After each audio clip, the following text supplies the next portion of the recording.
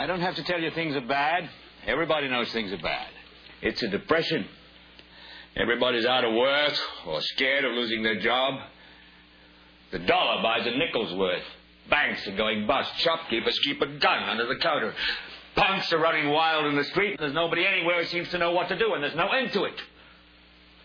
We know the air is unfit to breathe and our food is unfit to eat.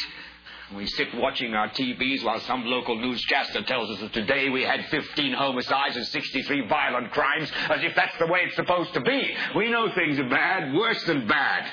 They're crazy. It's like everything everywhere is going crazy, so we don't go out anymore. We sit in the house, and slowly the world we're living in is getting smaller, and all we say is, please, at least leave us alone in our living rooms. Let me have my toaster and my TV and my steel-belted radios, and I won't say anything. Just leave us alone. Well, I'm not going to leave you alone.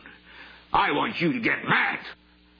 I don't want you to protest. I don't want you to riot. I don't want you to write to your congressman because I wouldn't know what to tell you to write. I don't know what to do about the depression and the inflation and the Russians and the crime in the street. All I know is that first, you've got to get mad.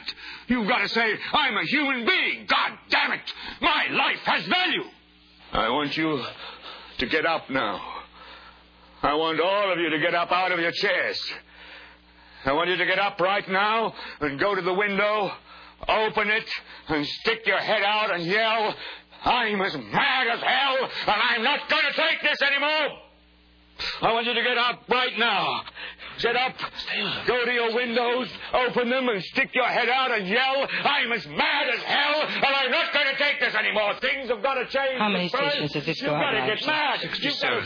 I know it goes to Louisville and Atlanta. I'm not going to take this anymore. Then we'll figure out what to do about the depression and the inflation and the oil crisis. But first, get up out of your chairs, open the window, stick your head out and yell, and say, I'm as mad as hell, and I'm not going to take this anymore. Who are you talking to, Howard?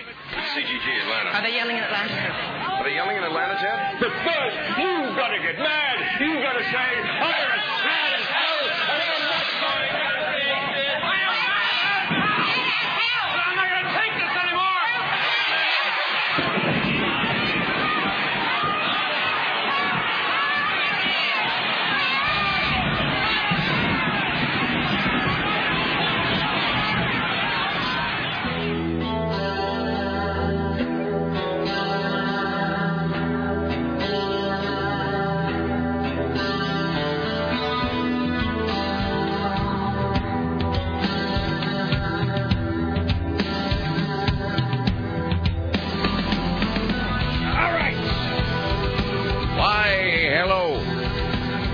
All right, it's 4 minutes and 18 seconds after the hour of 11, and this is the month of November, the year of our Lord 2007. Thank you for coming by, making it part of your listening day.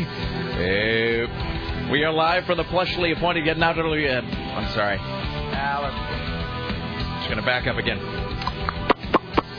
I got to learn not to multitask in this opening segment. I learned not to try to open emails, read anything, process anything, bought, sold. I got to do nothing. Hold on. Mitch, can we just stop that? Can you start that theme music again? We're just going to play the opening theme again. All right, I'll just stand here. All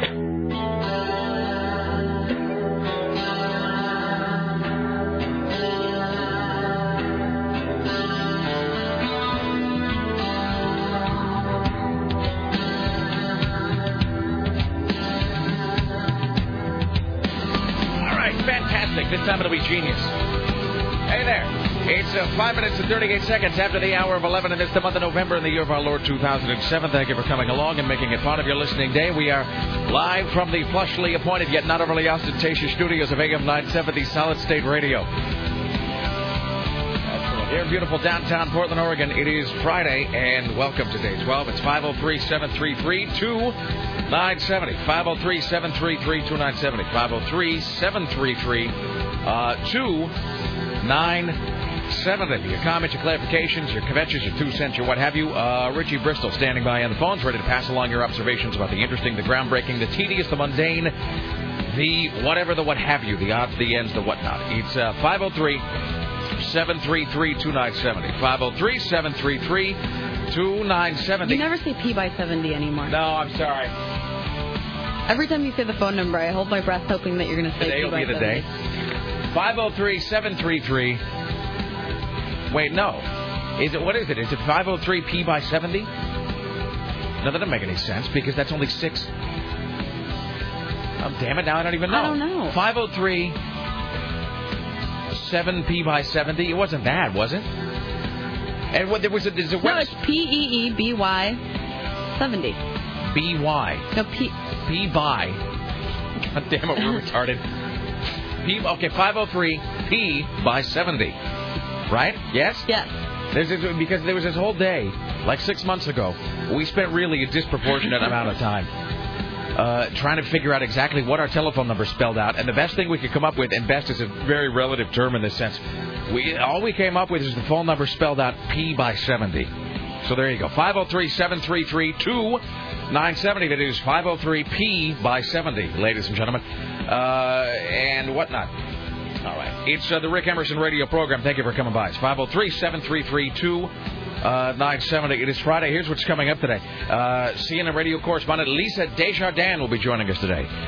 From the Hill, we'll talk to CNN radio correspondent Ed McCarthy as well. Apparently things are just falling off the space shuttle and space station left and right, filling the Earth's atmosphere with even more detritus that will eventually crash to the ground Skylab style. I think Skylab eventually landed somewhere in Australia, too. I don't really know the answer to that, and I don't really care all that much. But it is one of those things that they instilled in me as a child. One of those weird fears. Skylab was just going to be plunging into the Earth at some point and taking out an entire village somewhere. Let's see what else. We'll have our good friend Storm Large in the studio later on today. Storm Large accompanied by Wade McCullum from Cabaret. So they will be here. Aaron Geek in the City Duran will join us. I think he's reviewing that new Jerry Seinfeld thing. I think he's reviewing B-Movie. Maybe? Boy, Look, I don't mean to start off the film by railing, the show here by railing on Jerry Seinfeld. I mean, he's a funny guy, and I'm sure the movie will be amusing, but really... And having a TiVo, I'm not subjected to a whole lot of these, but how tired are you of seeing those B-movie short things all over television? I don't ever need to see any of those ever again. Apparently, it was a great interview. We also do want to give it up to Aaron for, well, I'll let him tell you more about this later, but he was, Aaron was profiled. Who's that guy? Is it Mike Russell? Is the guy Mike Russell from the Oregonian that did that big thing of Court and Fat Boy where he drew them as like a comic strip? You know what I'm talking about? I know what you're talking about. Pop but I don't culture, know something like that. Whatever. I don't even know what I'm talking about today. Let's see. We'll do a top five cover songs of all time as selected by the gang down at the Rose and Thistle. And that's it. That's not it, really, but that's all I'm going to tease at the moment. Okay. I have to blow my nose. All right? Is that what's going on? All right, fine. Can I go now? Here, take these. It's distracting me. I'm distracted because I have to blow my nose. Okay, can you please turn off your microphone? Should I turn off the microphone? Yeah. Wait, let me flip a coin. No, I don't have a coin. Okay, no, I'm turning off your microphone. Okay. Talk amongst yourselves, Sarah Dillon, Tim Ryan. Why, hello, Sarah Dillon. Hello, Tim Ryan. It's Tim A. Did you hump any porn stars last night?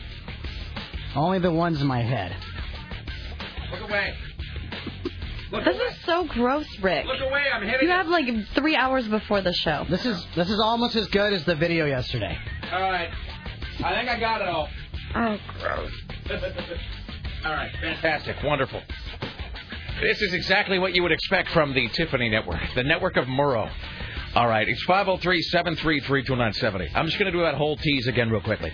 Lisa Desjardins will be joining us. We'll talk to CNN radio correspondent Ed McCarthy. There's nothing worse than when you have to blow your nose, and then you're in a position where socially you can't really do it.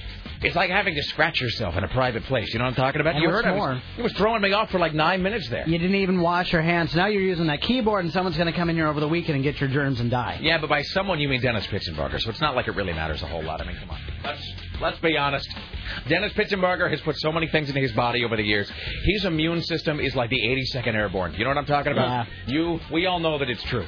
No, it's like when you got to scratch maybe some sort of an orifice on your body, and you're standing there, and it's always when you're talking to the Benevolent Order of Antelopes at their annual meeting, and you are up at the dais or the podium, and you were looking out over a whole sea of fezzes, and they are expecting you to read something to be gripping, to be entertaining, to be suave, to be debonair, to be stylish in your delivery, and all you're thinking about is, I really have to put my hand in my pants and scratch something. You know what I do? I just pretend I'm looking for my keys. You are so vulgar and disgusting today. I'm really You're not. making me want to throw up, yes. No, the day hasn't even started, Sarah. All right. I'm just saying that's all I can compare it to.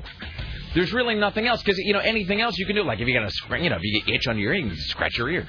Or no, here's another thing. Here's one that's not vulgar though, Sarah. How about this? You ever get this? Where maybe you have an itch for some reason on the sole of your foot, on the bottom of your foot, but it's like during the day you got shoes on. That's a better comparison. You have to unlace your shoes. I wasn't trying to go right for the groin, so to speak. I was just trying to think of something awkward that, like a physical, like a scratch or a thing you had to do, but you can't really do it in public. Bottom of your shoe or the bottom of your foot. You got a shoe on. You're sitting there in a meeting. And then you're flexing your foot around inside the shoe. Mm-hmm. Am I making you itch just by talking about this? I think so. All right. I saw you Purelling the counter over there earlier, so I didn't know if there was some sort of scum on the countertop. Aaron Duran will be here to talk about that Seinfeld B movie. We'll have the top 5 cover songs of all time as selected by the guys at the Rose and Thistle, and we'll dive in. Here's the sample email. Rick.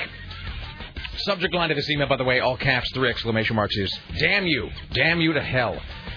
Rick, I just watched the video on your website. You know the one I'm talking about. And then all caps, OMG, OMG, OMFG, OMG. My brain needs a thorough scrubbing, Rick. I wish I could go back and not see it, but I can't. Too bad my brain doesn't have a system restore function where I could reset back to a more peaceful time, a time when I hadn't seen that.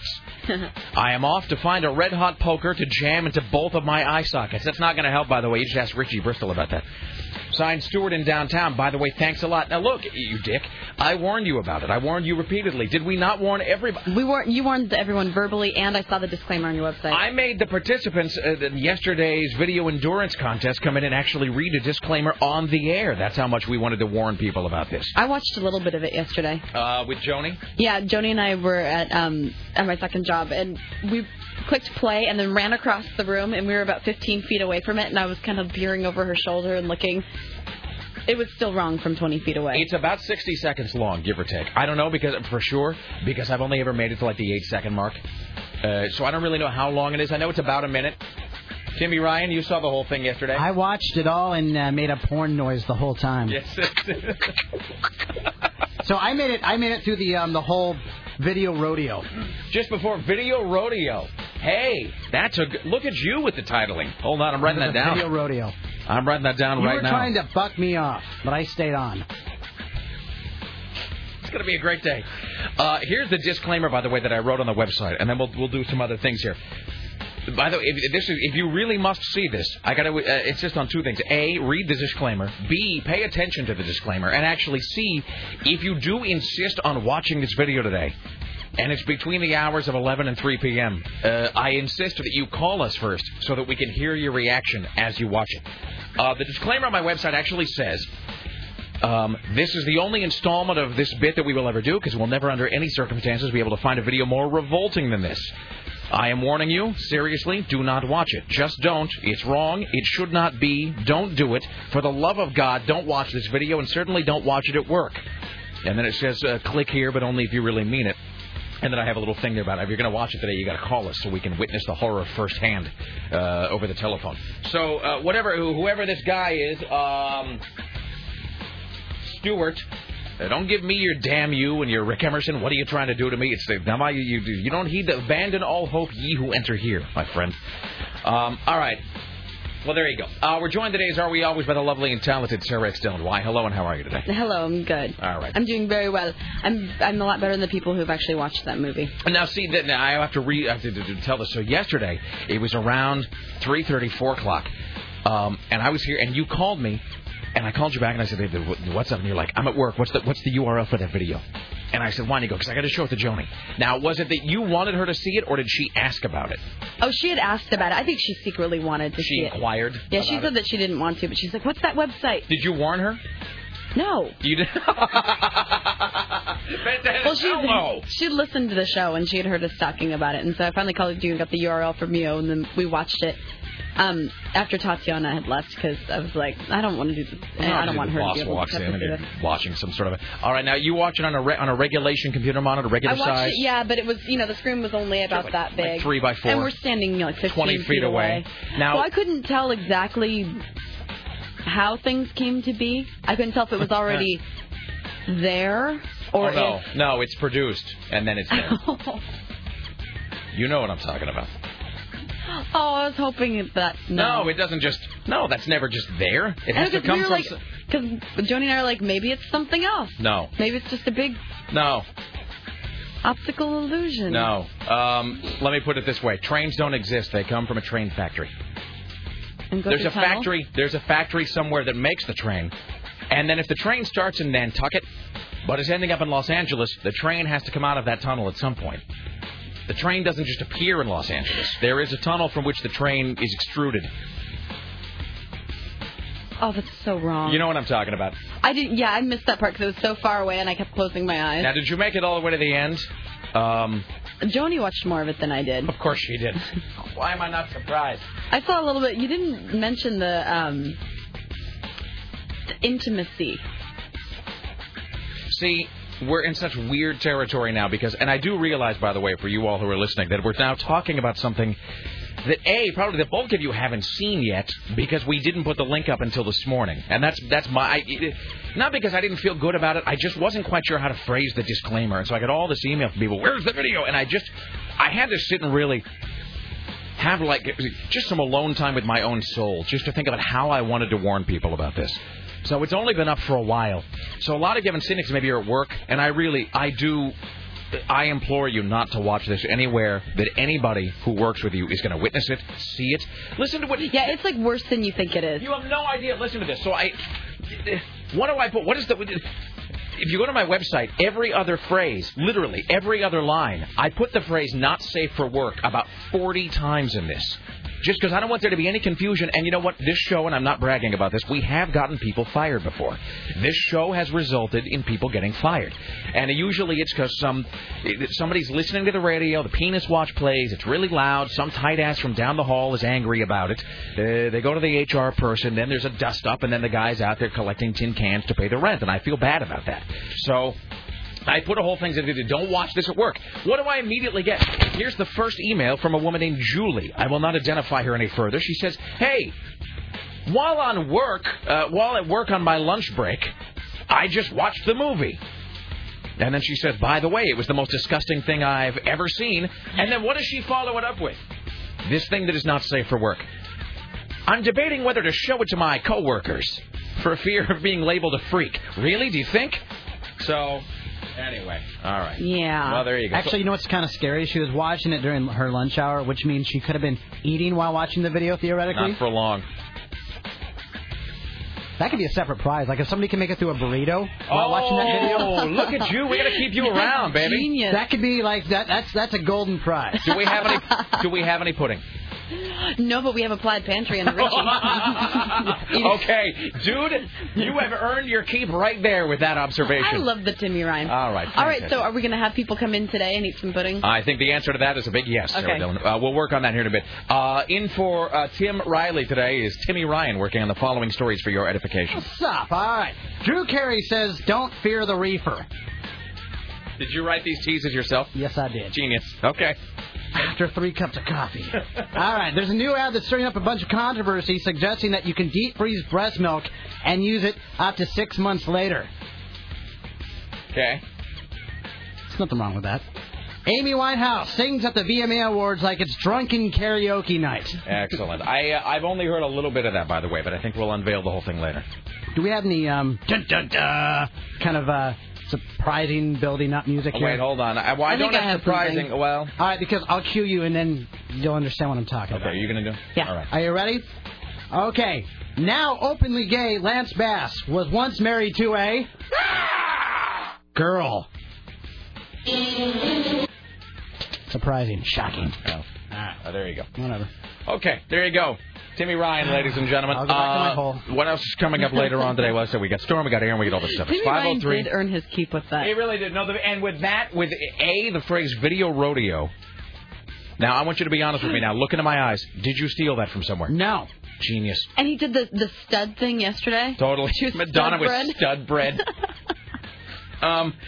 Okay, and with the idea that we have to have somebody... What is the worst thing? Now, without revealing the contents of the video here, or explicating them in any way. Brownie. What? You know what you were just then? This is so great. You were Lisa Simpson just then in that episode where the Earth is about to decay, and so they've got to, Like they've got to shoot a small population of Earth into space to repopulate like the civilization later. And they're putting Lisa on the plane, on the rocket ship to go into outer space. And now, you can only take one parent, and I know this is very difficult. Mom, that's totally what you were. Okay, so what is the worst food we could make someone eat while watching this video? I have one. It would have to be something, I was thinking maybe you can ground it up like a roast beef sandwich and a brownie in a blender and make them drink it. Well, see, I think it should be a food that would not normally be revolting. I think we should take a brownie and we could mold it to a certain shape. And then have the person gnaw on it while they're watching. Or maybe we could microwave it until it was soluble. What about refried beans? There you go. See, that's what I'm talking about. We could give them the option, Yeah, you can have a couple plates, plate A or plate B. All right. Fantastic. Okay. Well, we'll get a couple of these calls here in a second. What an awful program this is. I mean, really, in every sense of the word. I'm really glad. In a way, don't take this the wrong way, Tim Riley, but I'm really glad that Tim is not here to witness the shame of the last day and today. Did you call me Tim Riley? No. I'm saying I'm glad that he is not here. Oh, as he's listening right now. Occasionally, Tim. Well, I don't know. Maybe he is. Maybe he's not. But occasionally, there are days. Tim Riley really is the leavening force on this program. He really is the adult presence that we so sorely need. Because without Tim around. I'm not saying it. I'm not trying to knock you or today's show or us or anything. I'm just saying without Tim Riley around, we really do just degenerate into it is just Lord of the Flies in here sometimes. Real quickly, I want to just mention I ran into a couple people last night at Henry Rollins who were listeners, and so hey, howdy, and it was fantastic. It's just an amazing show. That guy, he was so great on the air yesterday. Everything I expected from that guy and more. Yet I've seen him 4 times live. Last night was the best I've ever seen. It was the best Rollins show I've ever seen. Awesome. He's such a pro, too, because it's like they say, doors open at 7, show starts at 8. And 8 o'clock on the nose. Like, just as I was looking at my watch, why, it's 8 o'clock. Bam! Lights go down. He walks on stage, and he didn't even have the chair this time. Microphone, and I found out how cool is this. It's the same microphone every time you see him. He actually takes the microphone with him. So it is actually one microphone that he has used for 10 years now. So he's got the microphone, a bottle of water, one spotlight. He talked from 8 o'clock until 11:05. He did 3 hours and 5 minutes nonstop. He paused once to drink from his bottle of water. He did nonstop talking 3 hours and 5 minutes, and all of it funny, hilarious, angering, insightful, poignant, serious, not. I mean, the guy just makes me feel like such a piker. That sounds like a long night. He's just, by the end of it, and I don't mean to make it more than it is, because it is just a guy up there telling stories and being funny and ranting and whatever. I will just say that by the end of a Rollins spoken word thing, it's like you are so exhausted, but in a really great way because he's been kind of getting you amped up, and then he's been getting you angry, and then he makes you laugh because he's hilarious, and he always knows exactly when to end it, because right around 11 o'clock I was just like, okay, I'm spent, I can't take anymore, and then that's when he went to the wrap up. And he was like, I'm out, walked off stage, done. No fake encore, no anything. It was just great. So how do you do a fake encore for a spoken word performance? Well, comics do that. Like I've seen comedians where they'll be like, and the nun says, I've got 2. Good night. And then they walk off, and then they come back, and then they smash stuff with a hammer, or whatever. So it was really stripped down. It was like the verbal equivalent of just seeing like a great raw punk show or an acoustic show where there's not that I don't love big over-the-top productions, but there was just no BS. It was just all stripped down, and it was just the content. It was really great. I always thought he should do a workout video. He can just talk and do a spoken word, be like, this is how I use my pecs. This is how I work the quads. While he's busy talking about Henry Rollins. While he's busy talking about Fugazi. Exactly. So let me tell you about being in the van going through Maryland. That would inspire me to work out. I don't think I've got. Well, let me just read a couple of these emails about the video. Then we'll take these calls, and then we'll break here in a few. Rick, would you please post on your website a brief description or overview of the contents of the video so that all of us in the audience with more sense than to watch something that would result in years of therapy will know what it's all about?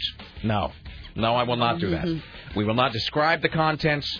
We will not tease the contents. We will not reveal the contents in any way. How about this? Rick, that was disgusting. That was revolting. That was the worst thing I have ever seen. You are a sick, sick person. Why did you put that on the website? More importantly, why did I watch it?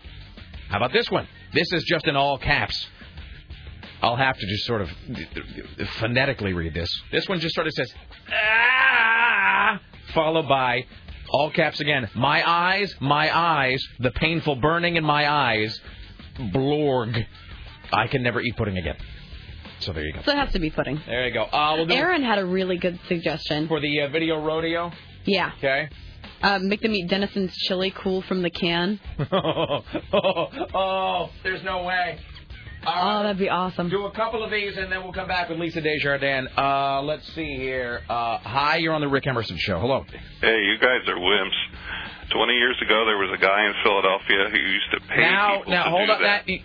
Hold on. Now, you're not going to describe the activity. No. He was a high society guy. He cultivated young men, and he would pay people. All right. And actually, the best thing to prepare on the train was... No. I know where it's going. We're not gonna finish the thought. Thank you. Thanks so much for calling. Huh. All right, there you go. I wish you wouldn't have hung up on him. I want to know how much that guy paid those people to do I know the story he's talking about, actually. I'll fill you in during the break. Okay. I know. He's a guy, he used to be on the Stern Show. The guy he's talking about used to be on the Stern Show. His name was Uncle something or other. All right, we got a break here. We'll come back after this with Lisa Desjardins. Go anywhere. It's the Rick Emerson radio program. And they're doing that Flight of the Living Dead movie where it's like zombies on a plane. I saw that. Yeah. So next week, this may or may not happen. Next week, we might be talking to Max Brooks, who's the author of World War Z. And we are kind of reaching a zombie critical mass, but I will tell you that World War Z is fantastic. And that guy's kind of old school. He's the one, he kind of started the modern zombie renaissance because he wrote Max Brooks, who was Mel Brooks' kid, and how weird is that? Max Brooks wrote the Zombie Survival Guide. And that came out a couple years ago, and that's kind of what kickstarted the new zombie thing. That came out around the same time as 28 Days Later, and so there was like this critical zombie mass that sort of, we are now to zombie event horizon, largely because of Max Brooks. And so he wrote World War Z, which I think is going to be his masterpiece. It's so good that I don't think he can ever top it. I don't even know what zombie writing he could do. He is sort of the Studs Terkel of zombie journalism. So I don't really know what he could do now to top World War Z. But, anyway, we'll talk about it later. Ladies and gentlemen, welcome now from the Hill. I wish I had some sort of a zombie pun. No, I got nothing. Wait, hold on. No, she's got beauty and brains. Oh, no. Lisa Desjardins. Come on, it's the best I could do. That was a little, full of, that was a little Charles Nelson Riley laugh you just did there. Oh, I'm going to take that as a big compliment. Charles Nelson Riley would make a great zombie. He just sort of a... Ready. Yeah, all right. You know the whole deal about that we had a vote for what celebrity we should invite to the wedding, and he won, and the day after we ended the voting and he won, the next day was the day that he died. You killed him. It is your fault. You killed him with your love. You smothered him with your love. There was nothing more he could achieve, I guess. Not unlike Lenny in Of Mice and Men. You. Oh, yes. All right. Anyway, Jimmy, love him. I apologize. Go ahead. What a strange couple of days it's been. I have to tell you this. Our regular news director, Tim Riley, is not here today. Right. And he's sort of a tether. He keeps us anchored to some sort of like... Right. Without him, we're like an unmoored Zeppelin that just sort of drifts away from the ground up into the ether of just irresponsible broadcasting. So, anyway, if I sound a little bit, a little bit fragmented today, that may in fact be the reason. How's life? How are things? How are you? I'm good. I know you're very busy, so I apologize for kind of getting to you late today. Hey, let me ask you this. Let me ask you about this Attorney General nominee, this Mukasey guy. Is it... correct me if I'm wrong on this. Did they ask him point blank about this? Let me back up one step. Okay. What is this waterboarding that we're always told about? What is poetry? What is, yes. What is waterboarding? What does that mean? Does that mean... I'll tell you what I think it means, and you tell me how correct I am, because I think I am, in some ways, a good sort of arbiter of what the average American guy sort of thinks when he hears this stuff. When you say waterboarding, to me, I picture Goody Proctor being strapped to some sort of like a plank and just ducked into a well until she admits that she's a witch. Now, is that at all close to what waterboarding actually is? The truth is we don't know specifically what they do, but the details that we have, we don't know what the board is like or how exactly it works, but the technique in general usually involves hanging someone upside down and somehow pouring water over them, around them, so that you get the impression that they're going to drown you. But exactly, is there really a board involved every time? Is there not? Is it a bucket? What's going? Is there a pool? We don't know those details, but it does have this simulated effect of drowning by hanging you upside down and somehow rushing water over you. Now, given that, according to most scientific studies, drowning is among the most painful ways to expire in this life, it does sort of seem like that meets the textbook definition of torture, does it not? I mean, am I missing something?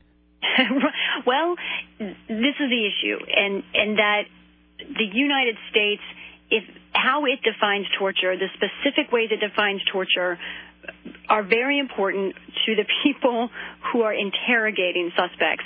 And I think one of the concerns here is for intelligence agents who have been using this technique. There are many reports that it was used, for example, against Khalid Sheikh Mohammed, who's the architect of September 11th, that it was waterboarding that actually got him to give up information about future threats. We don't know that for sure, but that's what internal sources have said or put out there. Are they saying that to defend the technique? Who knows? But the fact is, chances are very good that it has been used, and recently by the United States.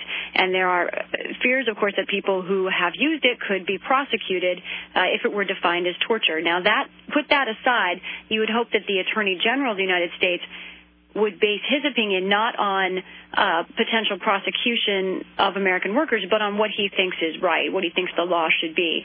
And here, Mukasey is saying, he's saying he knows as much about it as you do, that he doesn't really know what's involved in waterboarding. He's not really sure the specifics of the technique, and he doesn't feel comfortable because he doesn't have that kind of classified designation in making that kind of judgment. That's great. That makes me feel wonderful that the guy who's actually the chief law enforcement agent in the country doesn't even have access to information about the acts that he would supposedly be weighing in on. Well, just remember, though, that he actually hasn't become that chief law enforcement officer yet. He's still just a nominee.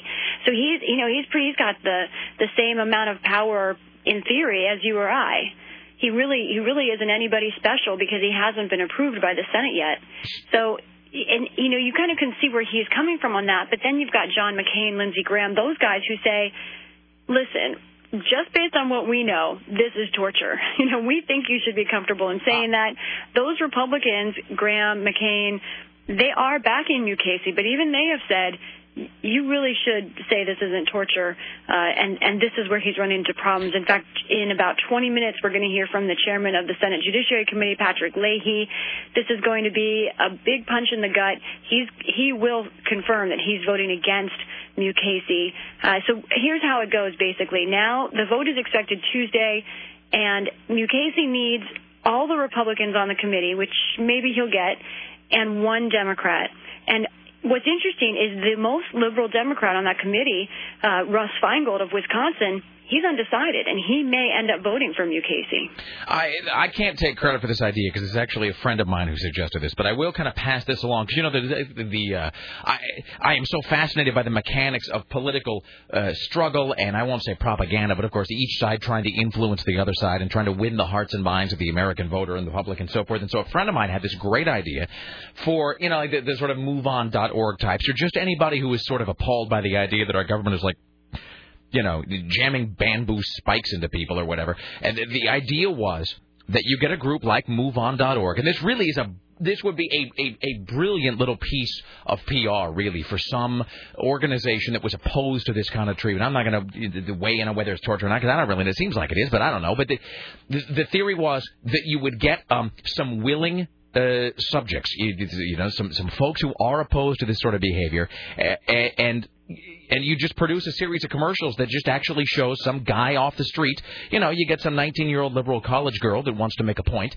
and you stick her, in front of a camera, and you waterboard her on camera, and then you slap a little thing on at the end saying, is this what you want your government to do? MoveOn.org, and you put it on TV.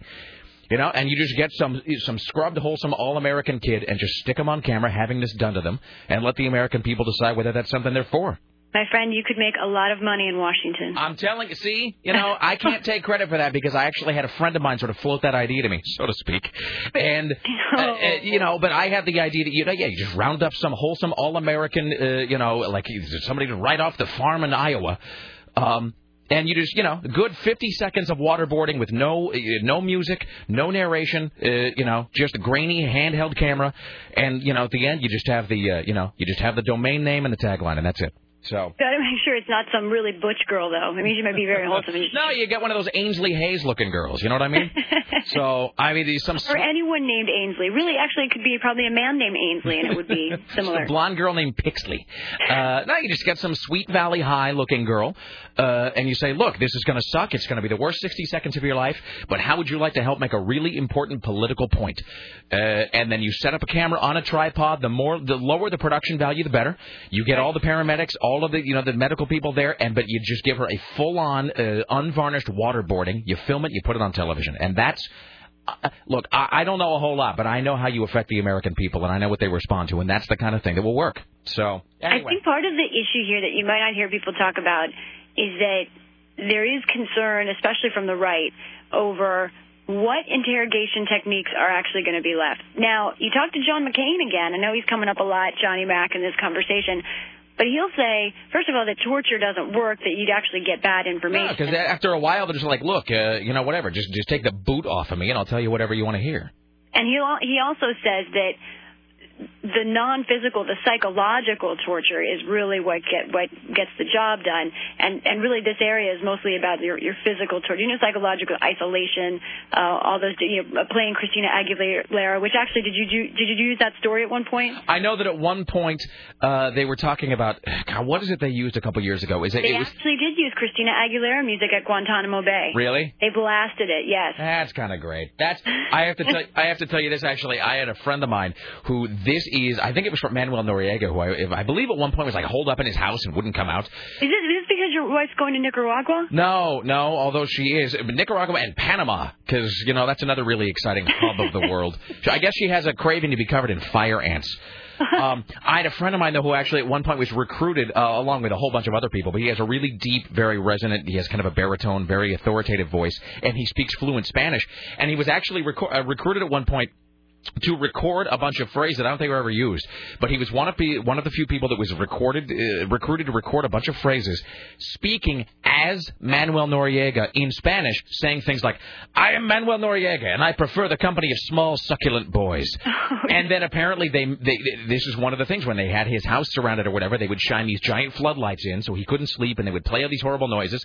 And then occasionally on these massive speakers, they would just blare the sound of this guy speaking as Manuel Noriega, announcing that he likes small children. So, there you go. I don't even know where that leaves us now. We've just gone to the very bottom rock layer here today. Big plans for the weekend? Going to North Carolina for a little out-in-the-country bonfire on a friend's farm. Boy, really, when you talk sometimes, it's everything but the Little House on the Prairie theme playing in my head. Like, I just picture you and like a bonnet just falling down in a field of clover somewhere. You really are unbelievably wholesome sometimes. I know. I know. All right. Well, it's a good counterpoint, I suppose. Hey. All right, Lisa Desjardins, enjoy the rest of your weekend. And, of course, we will have speaks with you very soon. Great. Done. Thank you, Lisa. There you go. Fantastic. All right. It's almost 1 o'clock already. Do you believe that? It's not almost 1 o'clock. It's 11:45, crazy man. I'm sorry. It's almost noon. Do you believe that? Yeah. Okay, I'm sorry. Don't you feel a little untethered today? I feel a little kooky today. I know it's not bad. Sure, it's an amusing program. I'm just saying, you know what it is? It's without Tim here. Tim Riley, I do have this sensation. And I have not screwed up Tim Riley and Tim Ryan yet. Just like I haven't screwed up Lisa Goddard, Lisa Desjardins yet, although I'm almost afraid I'm going to. I do have this sense, though, without Tim Riley here, that it is sort of like we're balloons, and we are just sort of drifting without any kind of mooring. Let's take a couple of these calls and see what people are talking about today out there in the great beyond. Hello, hi, you're on the Rick Emerson Show. Have you had too much caffeine? I've had a lot of caffeine today, and here's the thing: I forgot to eat breakfast. Also, I got to the Plaid Pantry today, and I was going to buy myself some calories before the show. Did the thing of like, no wallets. Realized I had no wallet. Had to borrow some money from Susan Reynolds, and so here's what I've had for breakfast today, just in case I sound a little crazier than normal. I had a whole bunch of caffeine and a Luna bar, so strong enough for a man, made for a woman. So that's, if I sound a little, frazzled today, that's kind of where that's coming from. Hi, hello, who is this? Ryan. Hi, Ryan, how are you doing today? What brings you to the phone, sir? I'm so happy I can't stop crying. I'm actually prepared to watch the video, and I'm actually at work. Now, what did we tell you about watching this video at work? Well, I know, but I'm in an office. Nobody can see me. Yeah, but they also... Certainly not the IT guys. They, of course, can't see. Oh, no, not that. Whatever. That's okay. I was looking for a job when I got here, right? All right, well, it's your funeral, sir. All right, so this is the video that is posted at rickemerson.com. Right. My only concern is that is the link to YouTube or something? It's to a proprietary website. It is not to YouTube. Okay, yeah, because I just don't know, because we do have certain firewalls and stuff. Well, I guess we'll find out. Yeah, exactly. It is not to a file-sharing site. It is not to YouTube. Okay. It is not to... audio raters. You want to make sure the volume's down on your computer. Yeah, make sure the volume the plus side is I don't have speakers, and that's what I was going to ask next. Do I need them? No, speakers would only make it worse, but we also don't. We don't really hear you. So, all right, again, I implore everyone not to watch this, but if you are going to watch it, we ask that you call up today so we can hear your reaction. All right, sir. Now, as a man of honor, I'm going to trust that you keep your eyes on the screen. For as long as I can. And then if you have to just pull the ripcord, you just got to say, okay, I quit. Okay. All right, Ryan, are you ready to watch that video? I'm ready. All right, ladies and gentlemen, Ryan will now watch the video, which should never be seen by anyone. Go, sir. I have clicked it. Clicked it? All right. You let us know when it starts. Is your firewall? Oh, no. Uh-oh. I got an uh-oh. Our company tells me that I'm doing something illegal. Really? What does it say? What does the warning say? It just says that you've gone to a website that we do not allow during work hours. How funny that this website has actually... And I got to say this. The URL is not profane. No, not at all. There's no profanity on it. It doesn't host... Well, I have to say that I'm really disappointed because I love your show. I just don't get to listen to it very often because I can't get AM in my office, so I can't hear you. And I was so looking forward to actually having this opportunity because I was driving to the office. I heard that, and I thought, well, now we're disappointed as well. This is a big buzzkill. All right, that's okay. Do watch it or don't at some point, though. I will. So do you want me to call Monday and tell you when I did watch it? Yeah, but see, here's the thing is you don't listen to me now. I'm telling you, you don't want to see this. Sarah, am I right? No, you don't. Hold on, Ryan, listen to a sampling of emails here. This email says, Rick, I was on hold listening to my Womb Stretcher the Magnificent CD. Let's see. I should never, ever, ever, ever, ever, ever, ever have watched that crap. Rick Emerson, I was fairly warned, and that was and that is truly the worst thing I will ever see. I should never have seen that. How about this? Rick, I hadn't been to your website today and only opened the browser your repeated suggestion not to do it. Damn it, why did I do that? And he says, next time you tell me not to watch something, I won't watch it. But I've lived a really safe kind of, normal life, and I thought maybe I'd live on the edge and do it at work, too, and, Well, that is living on the edge, sir. Although, the really freaky thing is that apparently enough people at your office have tried to watch this video already that the IT department is privy to their little reindeer But you know games. what? It does link to a bunch of other websites, so that could be prevented. That is true, and there are some ads. It's not a porn site as such, but there are some ads on the side. One of those, click here to find hot local girls tonight. So there are some porn banner ads. So maybe if I, go home and ask my wife to watch it with me? Oh, yeah, be sure to do that. Real bonding. Do you want to have sex with your wife again? Anybody? Hey, look, she's been pregnant. I haven't had sex with her in a long time. Let me tell you about a company called 1-800-DIVORCE. Hey, man, let me tell you. You should sing him the song. No, let's not. All right, well, better luck next time, sir. All right, thank you. Thank you. Bye now. All right, that's hi, you're on the Rick Emerson Show. Hello. Hey, Rick. Hey. Could you do me a favor? I was on your website last night and couldn't find it. It's there now. I didn't post it until this morning. Oh, so I wasn't crazy. Okay. No, well, I can't speak to that. It was you, not me. Yes. I can't speak to your relative sanity, sir, but I am saying that I wrote it all out last night, and I actually waited until this morning. I wanted to kind of sleep on my disclaimer to make sure that it was sort of strongly worded enough. And, so it's posted there now. Okay, also a little comment on the show. Yeah. Without Scotty and without Tim, kind of like running a race with one leg. Wait, without Scotty, without who? Tim Riley? Tim Riley, yeah. You know what? We're trying our hardest. Doing my best. Yeah, I know. Doing my best, ass. I'm sorry. I'm just giving you constructive criticism. Okay, first of all, no. There's nothing constructive about what you just said. Yeah, what are we supposed to do? Are we supposed to go, fish out Tim and Scotty from wherever they are? Well, I'm just saying, you knew Scotty was leaving. You could have taken proactive measures to replace him sooner. Constructive criticism, sir, means that you have an alternative or you have some sort of suggestion as to how something might be done in a more productive manner. I just gave you something productive. Be proactive in your look. Real jerk. Seriously, this all started really well, and now your tote board is plummeting. You don't want I'm saying is we love your show. But love it a little more. Look, Dick, let me tell you something. Scotty left this program on Friday the 19th, all right? When did he give you notice? Okay, listen, let me finish the sentence, friend. Scotty finished his tenure here on Friday the 19th. On the 22nd, we had, which is the next broadcast day, we had someone in here doing his job. Well, you have him doing his job, but not fulfilling his role. Well, there's no one who can fulfill Scotty's role. See, now you're just asking for the impossible. Well, there's only one Scotty. When did Scotty give his notice? About a week beforehand. Okay, so you had an entire week to take steps to attempt to replace him. Well, you failed us. You totally failed us. Okay, don't be an ass. I guess what I'm asking you, sir. Note how I'm trying to take your call seriously. I am serious. I am asking you this question, laughing boy. What is it you mean by replace, Scotty? Scotty brought a sense of humor and a sense of he was the foil to the show. So now we don't have that. And so you're saying you're saying we need a Republican. You need a victim. No, you're gilding the lily with me, sir. Now you're being disingenuous. A Democrat could fill in just as good as a Republican. So you're saying a libertarian. Are you simply let's just cut to the chase? I know you're trying to spare somebody's feelings. Are you simply saying that no one on the show is dumb enough to amuse you now? No, just the way it was played before. Even with Christine, all the way back, all your producers have added something to the show. Now there's no. That part of the show is gone. It's gone from this place, and you can never take it back to the way it was, and you feel empty inside because. Well, no, you can always replace them. I mean, Christine was good. I mean, everybody's been good, but it's just there's something missing. You know, really, I think this is in a strange way kind of. I almost want to dip your call in amber and preserve it because I think you are probably the first and last person who will ever call up and express these sentiments about Scotty. No offense to Scotty. I bet I won't. All right. Now that I've opened the door, I bet you get many calls. Yeah, they'll be flooding in right now. All right. Bye now. Bye-bye. All right. Let's see. There's a bright career in consulting ahead for that guy. Hello, you're on the Rick Emerson Show. Hi. Hey, Rick. How's it going? What's up? Hey, I'd actually called when Lisa was on the phone. I was going to tell you what waterboarding actually is. Okay, well, see, now the nominee for Attorney General of the United States doesn't know what it is.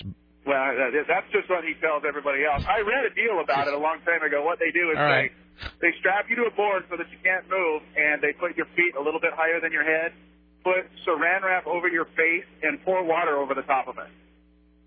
Well, they say that it feels so much like drowning that the Navy SEALs and the CIA don't even bother teaching their people how to defend against it. Wait, hold on. But so they put saran wrap over your face and then pour water on you? Exactly. It's supposed to well, how does that feel like drowning if the water's not going into your mouth or nose? I don't know. Apparently the saran wrap makes it feel like it does without actually drowning you. Is this something a guy told you at a party one time? No. I actually read it in a magazine. Was the magazine... Did the magazine rhyme with Guns and Ammo or True Tales of Survival? No, I think it was in like a Maxim or FHM, one of those type of magazines. Truly an unimpeachable source of information on all things militaristic. Well, fair enough. I mean, look, your answer is good. Somebody told me. Here's what somebody told me waterboarding was. That'll be our next. Hey, that'll be the next contest we can export to one of those stations in California that likes to kill its listeners. Somebody told me that waterboarding was where they stuck a tube into your nose and just like shot a bunch of high pressure water up your nose. Which does sound like it would be excruciatingly uncomfortable and would feel a lot like drowning. Right. All right. Well, we'll figure it out. Thank you, sir. Okay. Have a good one, Rick. There you go. All right. See how we got it through that entire call without being all up in my business about how we conduct the program? Hi, you're on in my business. You're on the Rick Emerson radio program. Hello. Hi. Hey, he's an ass. We don't miss Scotty. No, I tried to give I don't want anybody to accuse me of being rude and cutting callers off and so forth. I no longer hang up on 1 out of 3. I'm just saying, look, you can't. Here's what I'm not going to do, and I don't mean to take the call. Well, it's like Bruce's idea yesterday of saying that I should have joined the show and pretended to be Christina Carlson. Right. I mean, like you can't make the same person again. And I don't mean to spend a lot of time dissecting what was obviously just a kind of a douchebag call. I mean, no, the guy was funny, but I mean, he was sort of funny in the whole douchebag sort of niche. So I don't want to spend as Chuck D would say, I don't want to put too much science on it, but I mean, here's what this program is. Here's what this program isn't. This program is some things and it's not others. What it's not, though, is like... what am I trying to say? It's like on the Dukes of Hazzard when Tom Wopat and John Schneider went on strike, and so suddenly it wasn't Bo and Luke Duke, it was Coy and Vance Duke, who were like their identical twins or whatever that came in from some other county. So like when Scotty left, whatever, people join the show, people are on the show, people leave. What we weren't going to do is go like, hey, what we're looking for is someone to join the program and to be a comedic Republican foil, because then what you find is you get people who apply, who then want to be on the show, who then want to come on and act like a certain sort of character, which I guess some shows do, and it works really well to have a guy who comes on and sort of pretends to be a certain thing for the show. But it's like none of us are good enough actors to do that. And B, I think if I was listening to the show and if we had replaced, like if Scotty had gone on Friday and then on Monday, instead of Scotty J, it was like... Yeah, it was like Tommy K, and guess what? He was also a dim-witted suburban Republican. I think I would immediately go well, this is the most jackhole program I've ever heard in my life. So, we just sort of stumbled and fell into the greatness of Scotty, and it's just there's no recreating that. And to try to do it would just make me sound like all of the shows that I hate listening to. Well, I've been in Los Angeles for 3 weeks without an internet connection. Yeah. And I came back and he was gone, but now Tim is just on vacation or something, right? Tim was gone yesterday and today he'll be back Monday. Oh, fantastic. He's taking what they call personal days here at CBS. All is well, then. All right, my friend. All is well. All right, thank you. Yeah, no, if you didn't hear it yesterday, Bruce Agler, our programmer emeritus, godlike former program director of this program, we did have this idea. And I will say that I went along with it for about 10 seconds. And then I just realized it wasn't going to work. That when Christina Carlson left this show in 2001, 2002, something like that, years ago, Bruce had this great idea it is kind of an interesting concept of having Sarah come on the show and just pretend to be Christina Carlson and then just to act as though nothing had changed. And then people will call up and go, you're not Christina, you're Sarah. And she goes, no, I'm Christina Carlson, which is sort of, again, kind of funny in a bewitched Dick Sargent, Dick York kind of way. But it's not... like I said, we're just not really talented enough to pull that off. You've really got you got to be a lot more on the ball than we are to kind of make that not sound dumb. Well, and, I know you always love that idea, but I think a good point of the show is the fact that we're all ourselves, and it wouldn't be the same show if I'm sitting there trying to pretend to be somebody else. Well, that's what I mean. It's a great idea, just not for us. It's an interesting idea for some other program that we're not on. People just insist on calling us about this video. Hi, you're on the Rick Emerson Show. Hello.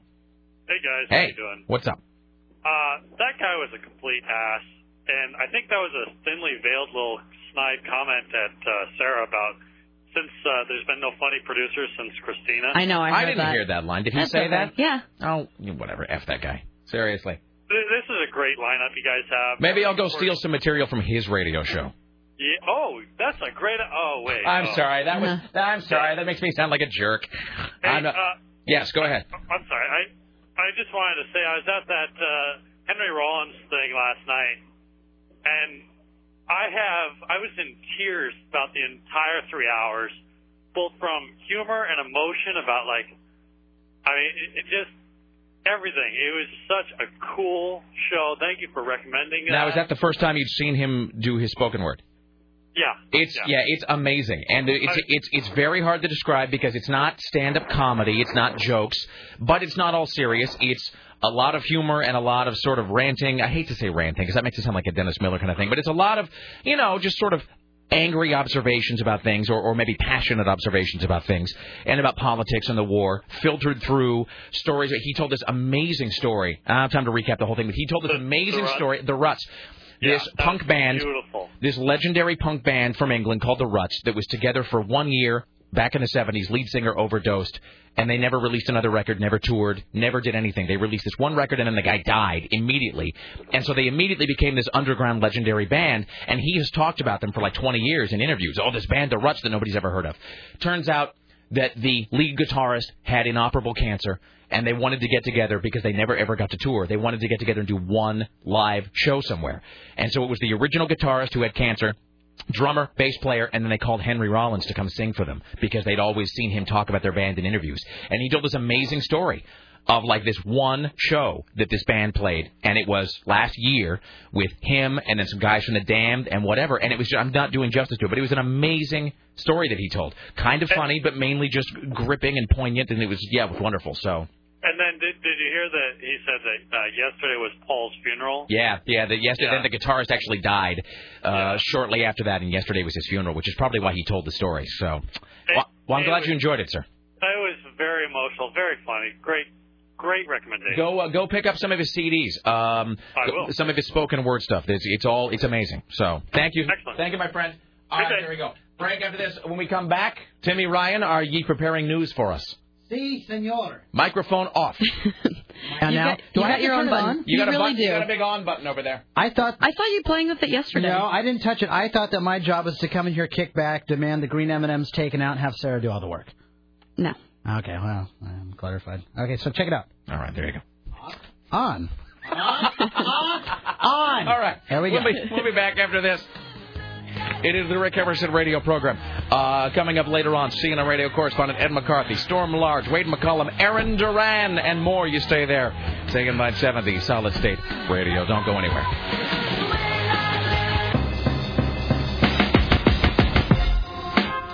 All right. Why, hello. It's the Rick Emerson radio program. It's 503-733-2970. More of your phone calls coming up in the immediate future. Later on, CNN radio correspondent Ed McCarthy, Storm Large, and Wade McCollum from Cabaret, Aaron Geek in the City Duran.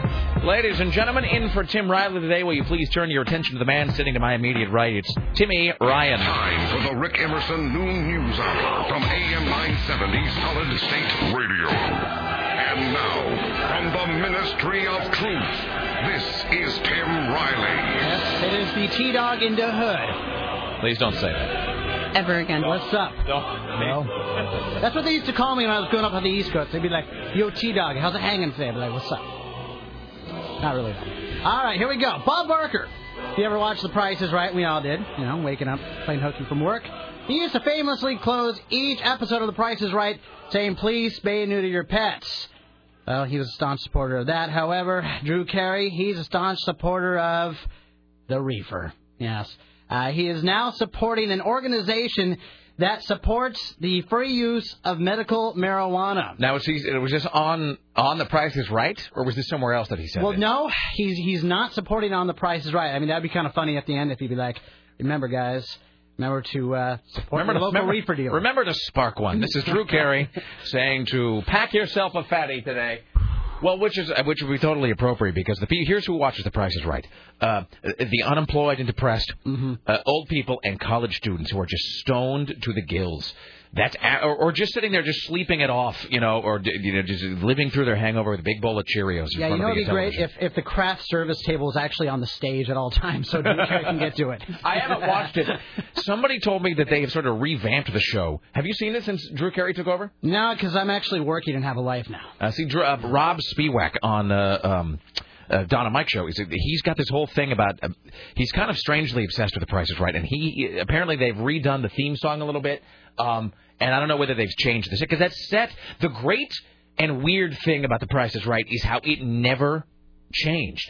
It sort of looked like this weird Sid and Marty Krofft-esque, universe where everything was from about 1971, and the budget for the entire show was like $9. And it's, and the Plinko game in 1975 was the Plinko game in 2005. It never changed. It never altered.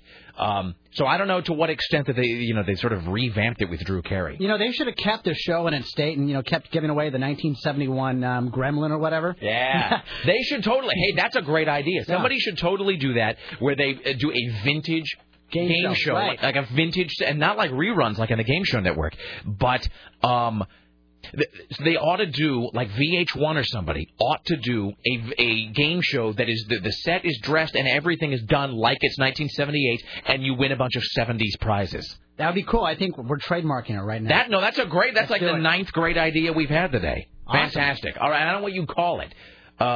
But and then you win some other stuff on the side that you actually want or whatever. But you play like 70s trivia, 70s music, 70s costumes for 70s prizes. And they give away the money. The money that they give away was only big like in 1970. So it's like you won $122, and because back then they were pretty happy about getting $122. Well, what's weird is when you go back and you watch some of those game shows, and it is like the prizes are just, it's just nothing. Like if you watch. God, what is that game show? It was like Sale of the Century or something. Although Joker's Wild was like this, too, where at the end, the Wink Martindale guy, he would literally say, and you're going home with $205. And, it's just... They were happy with a lot less back then. There was really the 70s. It was a more innocent time. All right. I digress. This is great. Smell that smell, the 49-year-old comedian says as he walks into an L.A. medical marijuana dispensary. That's the smell of freedom. That's what he says in the video. Excellent. Good for you, Drew Carey. That's the smell of hippies. I digress. Here's another cool story. This is the breast milk ad I was talking about. Attention, Sarah Dillon. Thank you. Get the breast pump out. Do it right now, please. Hold on. Pay no attention to the grinding noise in the background. I'm going to try milking myself someday. When it comes to feeding infants, breast milk is best. But what do you do with too much of a good thing? With her freezer overflowing with breast milk, she has pumped. That's the worst phrase I've ever heard. I'm sorry, my freezer is overflowing with breast milk. Would you like to, Bob? Do you want to go to the movies tonight? I can't. I got to stay home. My freezer's overflowing with breast milk. Maybe next week. Okay, with her freezer overflowing with the milk of the breast, she has pumped, and her 4-month-old daughter refusing to nurse from a bottle. 22-year-old Martha Heller. Yes, it's a run-on. It's plunging really on bad. ahead. Of Tiffin, I have no idea where the hell that's at, decided to take out a newspaper ad. She quotes as saying, I tried to figure out what to do with it. I'd much rather a baby use it because at some point we'll have to throw it away. The baby? The milk. Milk. Go ahead. Correct. Heller says she donates the milk to the University of Iowa's base Mother Milk Bank of Iowa. The Mother's Milk Bank. And she's trying to sell it for $200 on the newspaper ad. So she donates the stuff that she can, and then the milk that they won't take, she's trying to sell for like $200. I don't understand how you could... This is really way more discussion about this than anybody, especially Sarah, wants. But I don't understand how you can sell... Who's going to pay $200 for breast milk? Don't mothers... Some people, I guess, they've got boobs. If you're a mom... doesn't that thing when you have a baby, doesn't it activate the whatnot and you... I don't know. This is Iowa. None of us have children. You don't have any kids, do you? Not that I know of. No, I knew that was coming. Me too. I wasn't prepared with the... Wait, hold on. I didn't know that... I didn't know there was going to be... whatever. Is that just for some guy in I think that everybody... A big rubber diaper and a pacifier? Is that who's buying that? Oh, probably. Echo. I realize now that I'm still stumped whether or not all mothers make breast milk. No, I think they do. I think they taught us that I think in it's a choice health whether class. or not you want to. No, here's what I remember from health class. That when you have a baby, or maybe it's actually, and I say this now, but even as I say this, I'm telling you, don't call and clarify, because once I say this, I think we're all going to move on.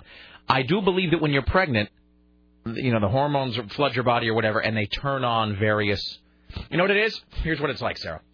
It's like it on Golden Pond when Katharine Hepburn and Henry Fonda go to the cabin which hasn't been used, and they take all the tarps off, and they beat all the blankets out on the clothesline, and they polish the floor because the cabin hasn't been used. But it's summertime, and so the cabin needs to be open for business. Here's a question. Yes. This is a good question. Uh-huh. Can you give a guy a hormone and have him produce breast milk? Because we have nipples, theoretically something could and I believe men have mammary glands as well, because really? I do believe that all zygotes or fetuses or whatever, feti, I do believe they all start off as female. Right. And there's guys with man boobs big enough to, accommodate a baby. It's really kind of getting gross. Oh, I know, but it's a scientific question. It is. It's true. It's science and this is the world of tomorrow. Science, Sarah, today. This With is you two? Uh-huh. Because I do believe that all babies start off as female, and then they differentiate it however many weeks or whatever. So it does seem like you could give a guy a hormone. Well, if you can give a guy a hormone to turn him into a woman for a sex change operation, it seems like maybe part of that would be producing breast milk. Why are we talking about this? Hi, you're on the Rick Emerson Show. Hello. Rickster, how you doing, buddy? Hi, whoever this is.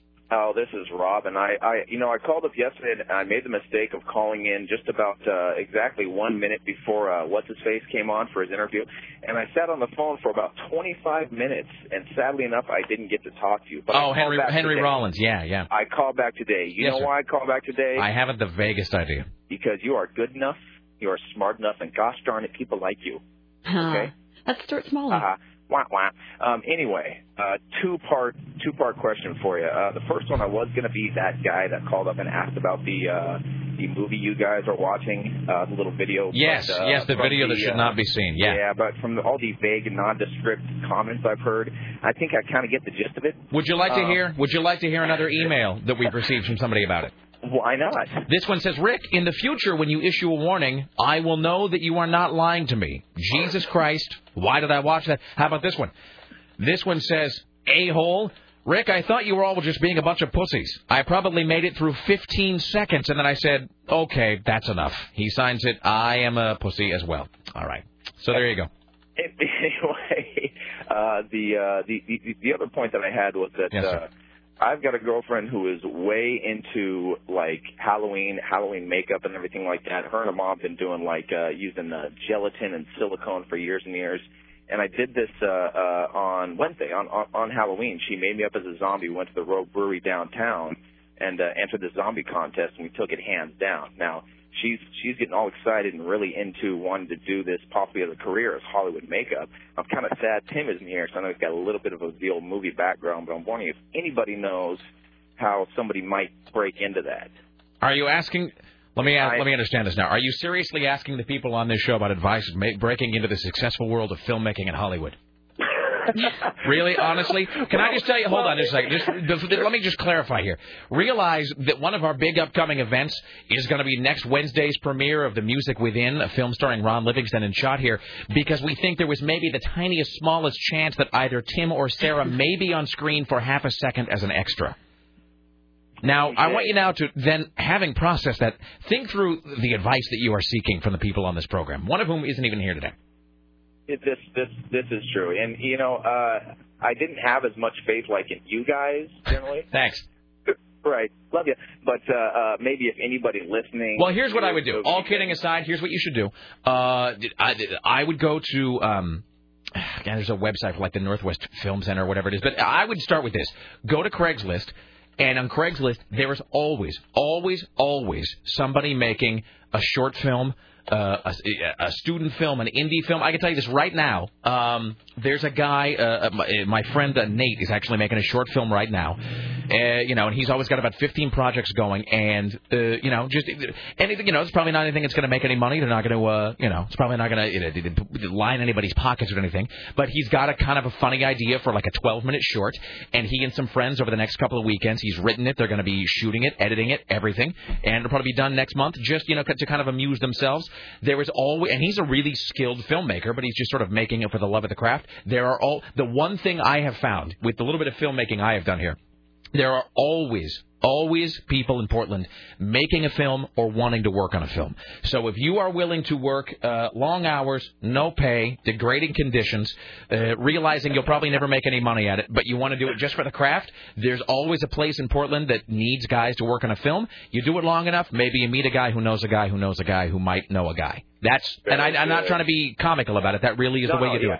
No, that makes sense. No, it's going to be a lot of hard work. So go check out Craigslist, though. If you're really, I'll tell you this. And it's the last thing I'm saying. We have to move on. But I did a short film a couple years ago called Remote Control that had one, not special effects, but it did have one makeup intensive scene where there was a corpse. You'll hear a guy on the show occasionally named Todd the Corpse, and he got that name because he played a dead body in this film I made, and.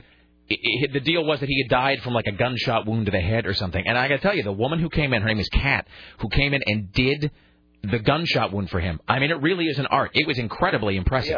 Yeah. So, people always need stuff like that. So if you're good, go to Craigslist, post something. I guarantee you somebody will be in touch with you. Very cool. Thank you, sir. Thank you. And last note. If you guys haven't been to Grand Central Bakery on Hawthorne and about 22nd, I highly suggest you go. They have the best pastries in the world. They have great cinnamon rolls. They have the greatest egg salad sandwich with the olive loaf bread. They also have this this croissant with ham and cheese inside of it. It's really good. Bread in the world, and I got to say, big ups to Stephanie and Alexa and Kate and Robbie and all the other girls and on Grandma the and Grandpa. Anybody else I forgot about. And Jesus. Okay, bye. Thanks. Jesus. Today is weird. That sounded like an infomercial. Flowing like the river Ganges. God damn. And at a certain point, it sounded like he segued from Grand Central to a strip club somewhere. Thanks to Alexi and Tiffany and Amber and Jasmine. Hi, Sarah. What's up with you? Do you mind if I run around and get some coffee? Want it? I'll get it for you if you'd like. Oh, that would be lovely. Tim Ryan, why don't you continue with the news, and I'll get Sarah some coffee. Cool. All right, get the audio ready. Here we go. Troubled singer Amy Winehouse was a winner at the MTV Europe Music Awards last night, but struggled when performing on stage. The rehab singer received the Artist' Choice Award, chosen by fellow musicians. However, if you have the audio, she was just slurring all over the place.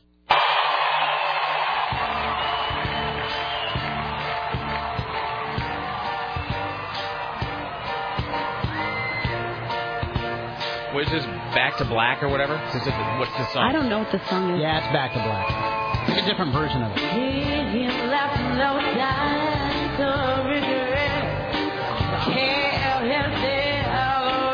Jesus.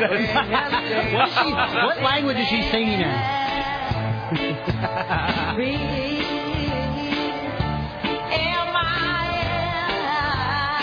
She's singing. It's bad, the video. Does she look stoned or something? She's not moving. She's doing like the Britney Spears, like slight shoulder movement dance thing. What, is this on MTV? Europe. Yeah. MTV Europe. They have different standards over there, though.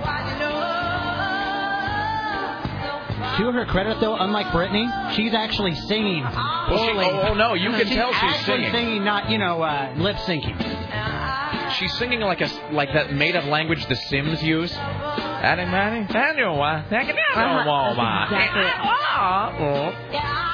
I think I sang Marvin Gaye at karaoke night like this a few weeks ago.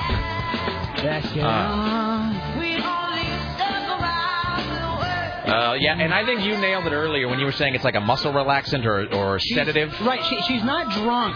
She's too relaxed to sing because she can actually try to remember what she's singing. Her mouth just won't. Right, it's like she wants to say something, but it's like... Her mouth is just too rubbery to kind of... That's what you can tell, too, because she keeps... Yeah. Like she's playing with her, like she'll reach up, look, and it looks like she's taking out a piece of gum. Then she'll sit there and lick her lips between every sentence. Like when you go to the dentist. Like when they jack up your mouth at the dentist and you're all asleep and you're, like, the Bill Cosby, thing. She's still hot, though. No, she's still hot. I mean, kind of. Yeah. She's still really hot. Did you see that great photo of her, like, with her arm all covered in blood the other day? Amy Winehouse? Yeah. Yeah. That's pretty sexy. All right. Yeah. All right. Well, there you go. There's Amy Winehouse. Anyway, she's going to keep getting drunk and popping pills and making us laugh and making us want to do it. I think she'll be around for a while, though. I don't think she's going away because she has stumbled onto a kind of a cool, or her producers, whoever it is. Because correct me, maybe I don't know this. Correct me if I'm wrong, but her early records don't sound like that. No. Right? And she didn't look like the that. The kind of pseudo-Motown thing. She was kind of big back then. I mean, not to judge. I'm not a Greek. Well, she wore little flowery dresses and had no tattoos and just plain hair. Like, she looked completely normal up until about a year ago. And somebody had this idea that, like, well, it's just not working. We need a new approach and a fresh look. How about Diana Ross? Are you guys suggesting that the music industry would use somebody like a puppet for their own financial gain? What are you talking about? I don't know what Hell no, they wouldn't do that. They're all about substance. I'm sorry. I didn't mean to sully anybody's image. Equals substance. Avril Lavigne is really punk. No, I'm just... man, we have the greatest clip we used to. I wish we still had that clip of Avril Lavigne. I think she was introducing somebody at an award show. She called him David Bowie. Bowie. Yeah, it was genius. Here's Tim Ryan. Let's do a Britney watch. And I like your style, Tim Ryan. Here's Timmy Ryan with the Britney watch.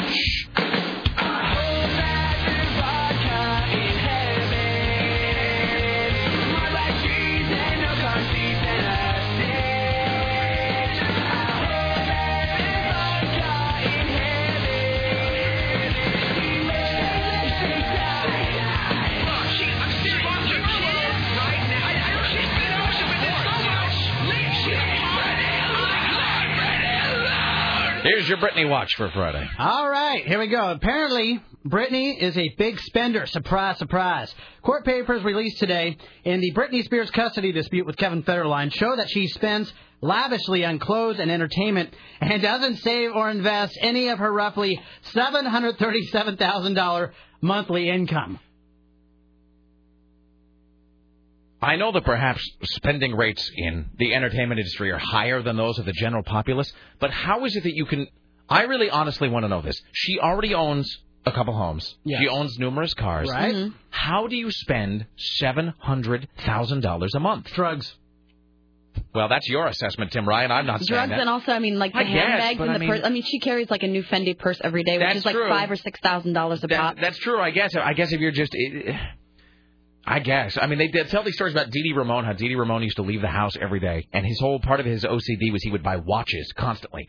And so even when he was really making a lot of money off Ramone's royalties, and those guys never really made a lot, but he would be buying like 2, 3, 4, 5 watches a day.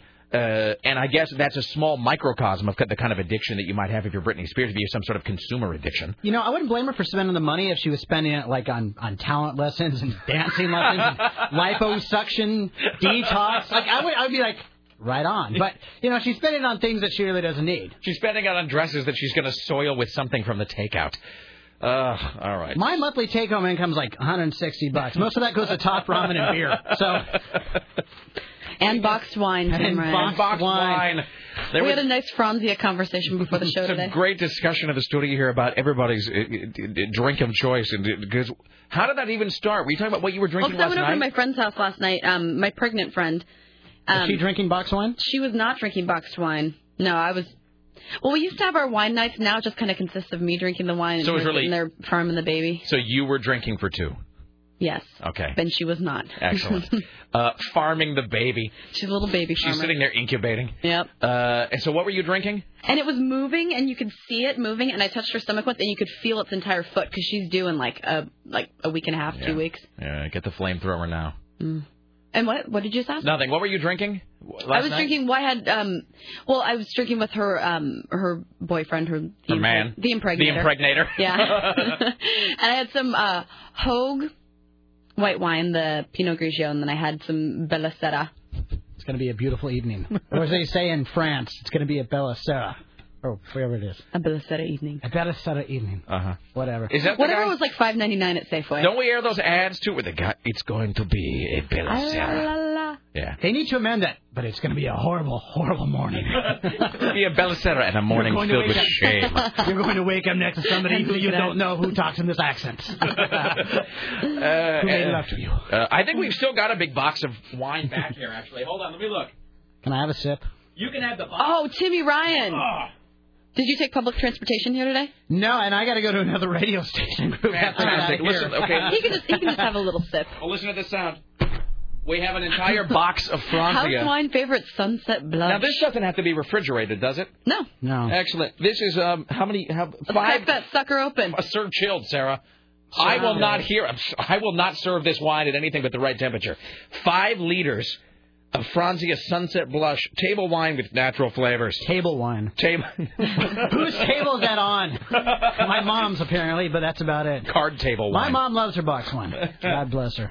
We've got that, and we've got all of the Mad Dog that Scotty left. Really? You got Mad Dog? And Night Train. Night Train? That reminds me of, like, ages 12 through 15. And Thunderbird. And I've never had Thunderbird. And some Jaeger and some... You know what I want to find? I want to go into a bar and, like, be able to order a pint of Old E. Like, can I have a pint of Old English? Oh, they have bars like that. Yeah, I mean, they have pints served. Come on, this is Portland. I've never seen a bar that actually has Oldie where I can get it on tap. I remember at Joe's place, it's something different now. I think it's the Nest now on Alberta. They used to serve 40s. Any kind of 40 you wanted. But can you get but not on tap. But on tap. I'm talking about like Oldie or whatever. On tap malt Steel liquor. Reserve. Like a malt liquor. You just want a malt liquor. I want in a pint glass. In a pint glass. Why don't you just bring your 40 in from like your car and just dump it into a pint glass? Because it's not the same. Because I want it poured to me. How do you know that it would be better? Maybe it's better when it's congealing. I think it's all about the aesthetic. I think he wants the touch of class. I'd like some St. Ives Sarah, on because tap, please. I'm a classy guy, as you can tell. I am full of class. Not unlike Billy D. Williams. Billy D. kicks ass. Let's see. Hi, you're on the Rick Emerson radio program. Hello. Hey, Rick. How you guys doing? What's up? Hey, you touched on the PIR, the Price is Right. And have you seen Dane Cook? He did his show on I think it was David Tell's Insomniac tour, but it was a great bit. And I'm just enjoying some boxed wine. Sorry. That's okay. Me too. But he pretty much touched on the same topics you did, as far as the Price is Right goes. Wait, so let me understand this. So Dane Cook was on Insomniac? Yeah, it's the Insomniac tour. It was on Comedy Central. All right, okay.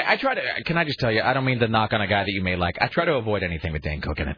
Oh, really? But Dane Cook makes me angry. I don't know why. I'm not, and again, I don't. Henry Rollins actually was doing this thing last night about how everybody's got one record in their collection that everybody else hates, but that you will, like, defend to the death, right? And he was talking about, like, at his house, he's got, like, a Kajagoogoo record or something. And he's like, everybody owns one record, and your friends will make fun of it, but, like, you will, you just won't have it, Yeah, I'm funny that way. Are you listening to Kajagoogoo? Yes! You want to make something of it? Oh, hey, but what about this video, this disgusting video? Well, before we go into that, let me just say, so I know that a lot of guys and guys especially, are really into Dane Cook. Chicks like his hair, but guys a lot of times think that Dane Cook is funny. I just don't. God love him. It's hard to make it in comedy or show business at all. He has all the success, and God bless him for it. He's not funny, and he kind of makes me want to punch him for some reason. I see Dane Cook, and I kind of want to hit him. Maybe it's an Asianal thing, because... An Asian thing? Asianal, I just made that up, of how old we are. He kind of appeals to the college crowd, That I suppose. The ripped jeans and the T-shirt. I guess. Maybe.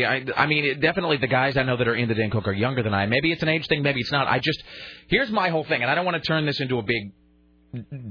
referendum on Dane Cook. I will say this, that when I listen to Dane Cook I watch him do his stand-up, I kind of always wonder when the jokes are going to start. Like, I kind of watch him like, okay, waiting for the punchline, and no. And the only punchlines I've heard Dane Cook do, frankly, are the ones that like, he's ripped off from other people, which is the other thing. He's kind of a joke-stealing mother effer. With comedy, that kind of goes on quite a bit. It just gets rehashed and reworded. Yeah. But we can all agree on his observations of The Price is Right, well, The Price is Right bit was funny. And so about the video, though, you don't want to watch that.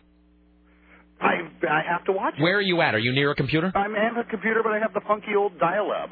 Well, I can't stream anything, so I was wondering if there's a way I could download it. No, well, maybe, but I don't know what it is. And you might not want to do that. Yeah, you might not want to have that sitting on your computer where, like, are you married, sir? Yes. Yeah, you don't want to have that sitting on your computer because there's no explanation in the world you could give your wife for why that video is on the... Well, a radio show told me to do it. It's not going to wash. Well, the kids would probably be even worse, I guess. Oh, you don't want your kids to see... Your kids see that... They're going to be setting fires and killing kittens by this time next week. Yeah, if they're not already. Yeah, so you don't want to watch it, sir. Take my advice. On the same note, have you ever checked out Rotten.com? Oh, I'm old school Rotten.com. Oh, okay. Yeah. Right. That was one that I actually literally had to turn it off. What was the thing you saw yesterday, Sarah? The guy been hit by a truck? Oh, it was awful. Was that a local thing, or was it like a Rotten.com type picture? I don't know. I didn't look at it long enough. No, it was somebody who had been squished by a truck, and it was so bad. Who sent it to you? Nobody sent it to me. I was on my friend's MySpace page, and I went down, and I was going to leave her a comment, and I looked, and it was on there. And it took me a second because I'm like, oh, that's supposed to be a joke. I'm like, no, that's an actual photo of someone squished by a car. I saw the worst thing. And please don't start calling about horrible things you've seen on net, but I saw the worst thing on Rotten. It was like a motorcyclist who had been thrown over he hit something. He's thrown over the handlebars of the bike. Dude, that was the one that I saw. And he's coming down, and he lands on like a sharpened post. And then it's like him on the gurney.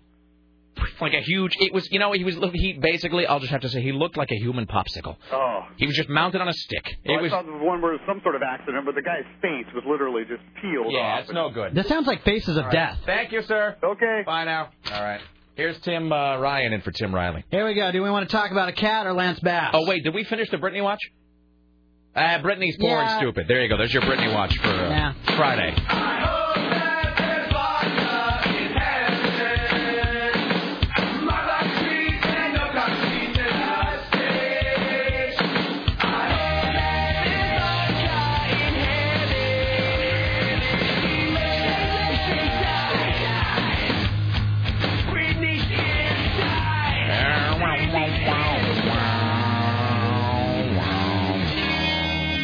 All right. Well, I guess we'll take a break here. Take a break. Come back. More of Timmy Ryan in for Tim Riley.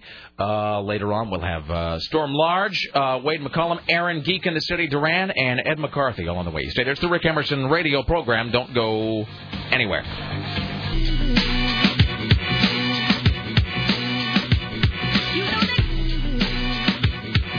It's the Rick Emerson radio program. frequently heard statement on this program, but never more true than today. This show is just ripping by. It's almost 1 o'clock. That doesn't even seem possible. Well, what can you do? All right, it's 503-733. Sometimes it just seems like a tedious eternity. Today, the show is just going by at blinding speed. Let's read another email, then we'll get a couple from Tim Ryan, then Ed McCarthy. Will join us coming up later on. Storm Large, Wade McCullum, Aaron Geek in the City Duran, the top 5. This email says, about your, quote, not safe for work video, end quote. Rick, that was beyond disturbing. More so by the fact that the people in this video are actually kind of hot. You have ruined not only my desire for anything on the internet, but I will never eat ice cream again. You are a bad, bad person, says Jason. You know, here's the thing. A disclaimer, a warning is in fact just that. Like when you're walking down the street and it says, caution, falling rocks, and then you walk through there anyway, and then suddenly you get a stalactite through the top of your skull. If there is a warning telling people not to watch it, I don't really know what can be said beyond that. How about this one? This one says, Rick, after listening to yesterday's show, I gave in to temptation and watched the video. Why didn't I listen? I'm sure I'm one of many to say, why on earth did I not take your advice? Why didn't I listen to Sarah when she said that she chose not to watch it? I thought I had an iron stomach. I've never flinched at a horror movie. I've witnessed homeless drug addicts in Old Town getting ready in the morning, for Christ's sake. My mom taught Dee Snider, and I had a meal with Twisted Sister as a kid. After watching this video, I threw up in my mouth. Signed, best show ever, Amy. Thanks, Amy. Let's do a couple more here with Timmy Ryan, and then we'll join Ed McCarthy. Why, hello, sir. Why, hello, what's up? How are you doing, my friend? I'm all right. I have to say hi to my friends at Stumptown Poker, just so you know. Why, hello, Stumptown Poker. It's a free poker league. I'm just letting you know, because they're all listening right now. Wait, hold on. Sarah's interjecting here. What? You know, let's do Ed and then... Are we doing Ed first, yeah. then Timmy Ryan? Mm-hmm. This is why Sarah gets paid the large dollars. Yeah. Okay. She's the only one that really At least knows I got my what's plug going in. on here. All right, poker. All right. Let's welcome now to the Rick Emerson Show, CNN radio correspondent Ed McCarthy. Hello, sir. Rick, happy Friday to you. Hello, my friend. How are you today? I'm good, thanks. All right. Well, so, look, I don't mean to sound flip about this, but is this, well, first of all, is this the space shuttle or the space station that things are falling off of today? Space station, because they were rolling that thing out, which is that big solar panel, and they found a big rip in it. Have they thought about just asking, I don't know, like Toyota or somebody to build these space stations? Because I got to tell you, look, I got a Toyota that's got about 280,000 miles on it, and you know what? I don't even remember to put oil in that thing most of the time, and it just runs forever and ever. It just nothing falls off, nothing breaks. The windshield wipers still work. The radio functions flawlessly. It's been stolen a couple times, but nothing's perfect. Anyway, and when they say International Space Station, it's a dumb question. What does that really mean? What countries are involved in this? Well, Russia, for one. Well, there you go. I think we've identified the source of the problem. Every once in a while, they will have an international traveler that will go to the space station.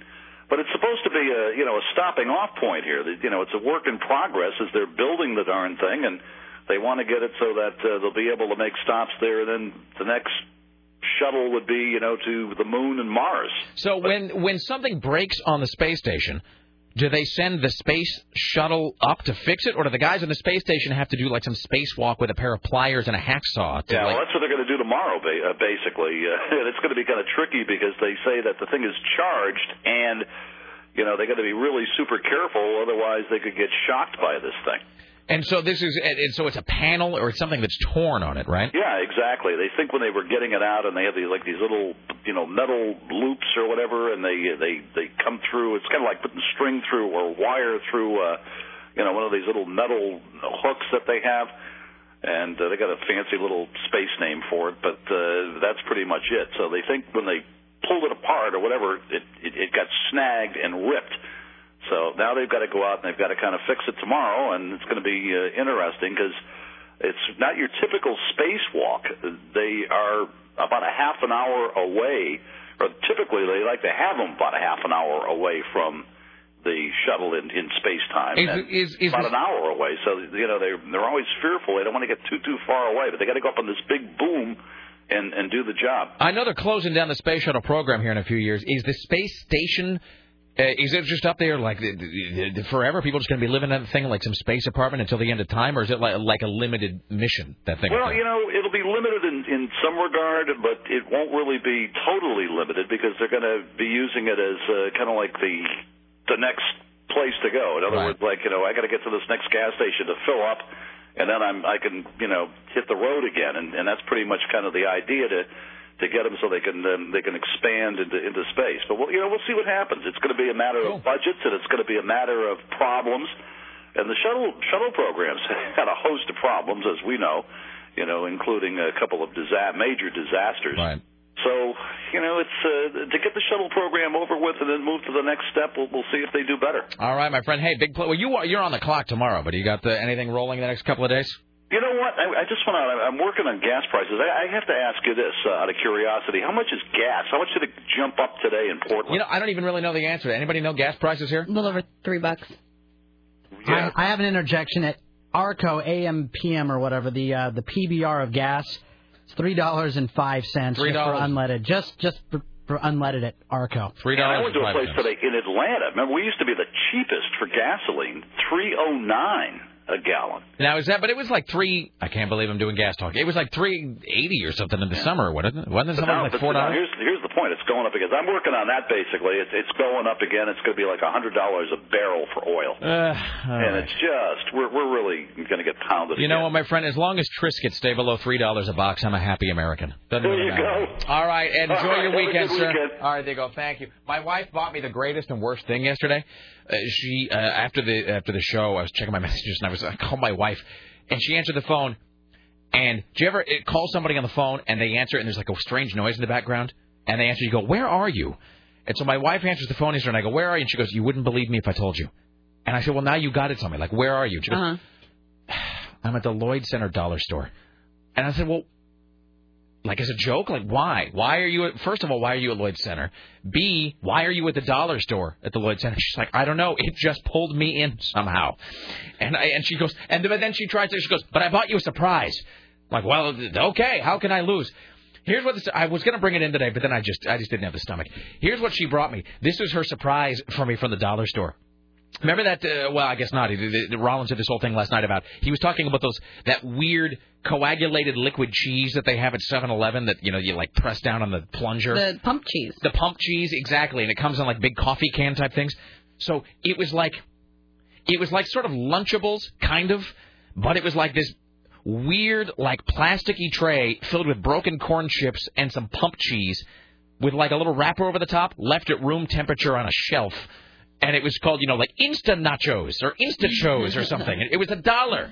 That's awesome. Cheese left at room temperature on a shelf for $1 at the Lloyd Center dollar store.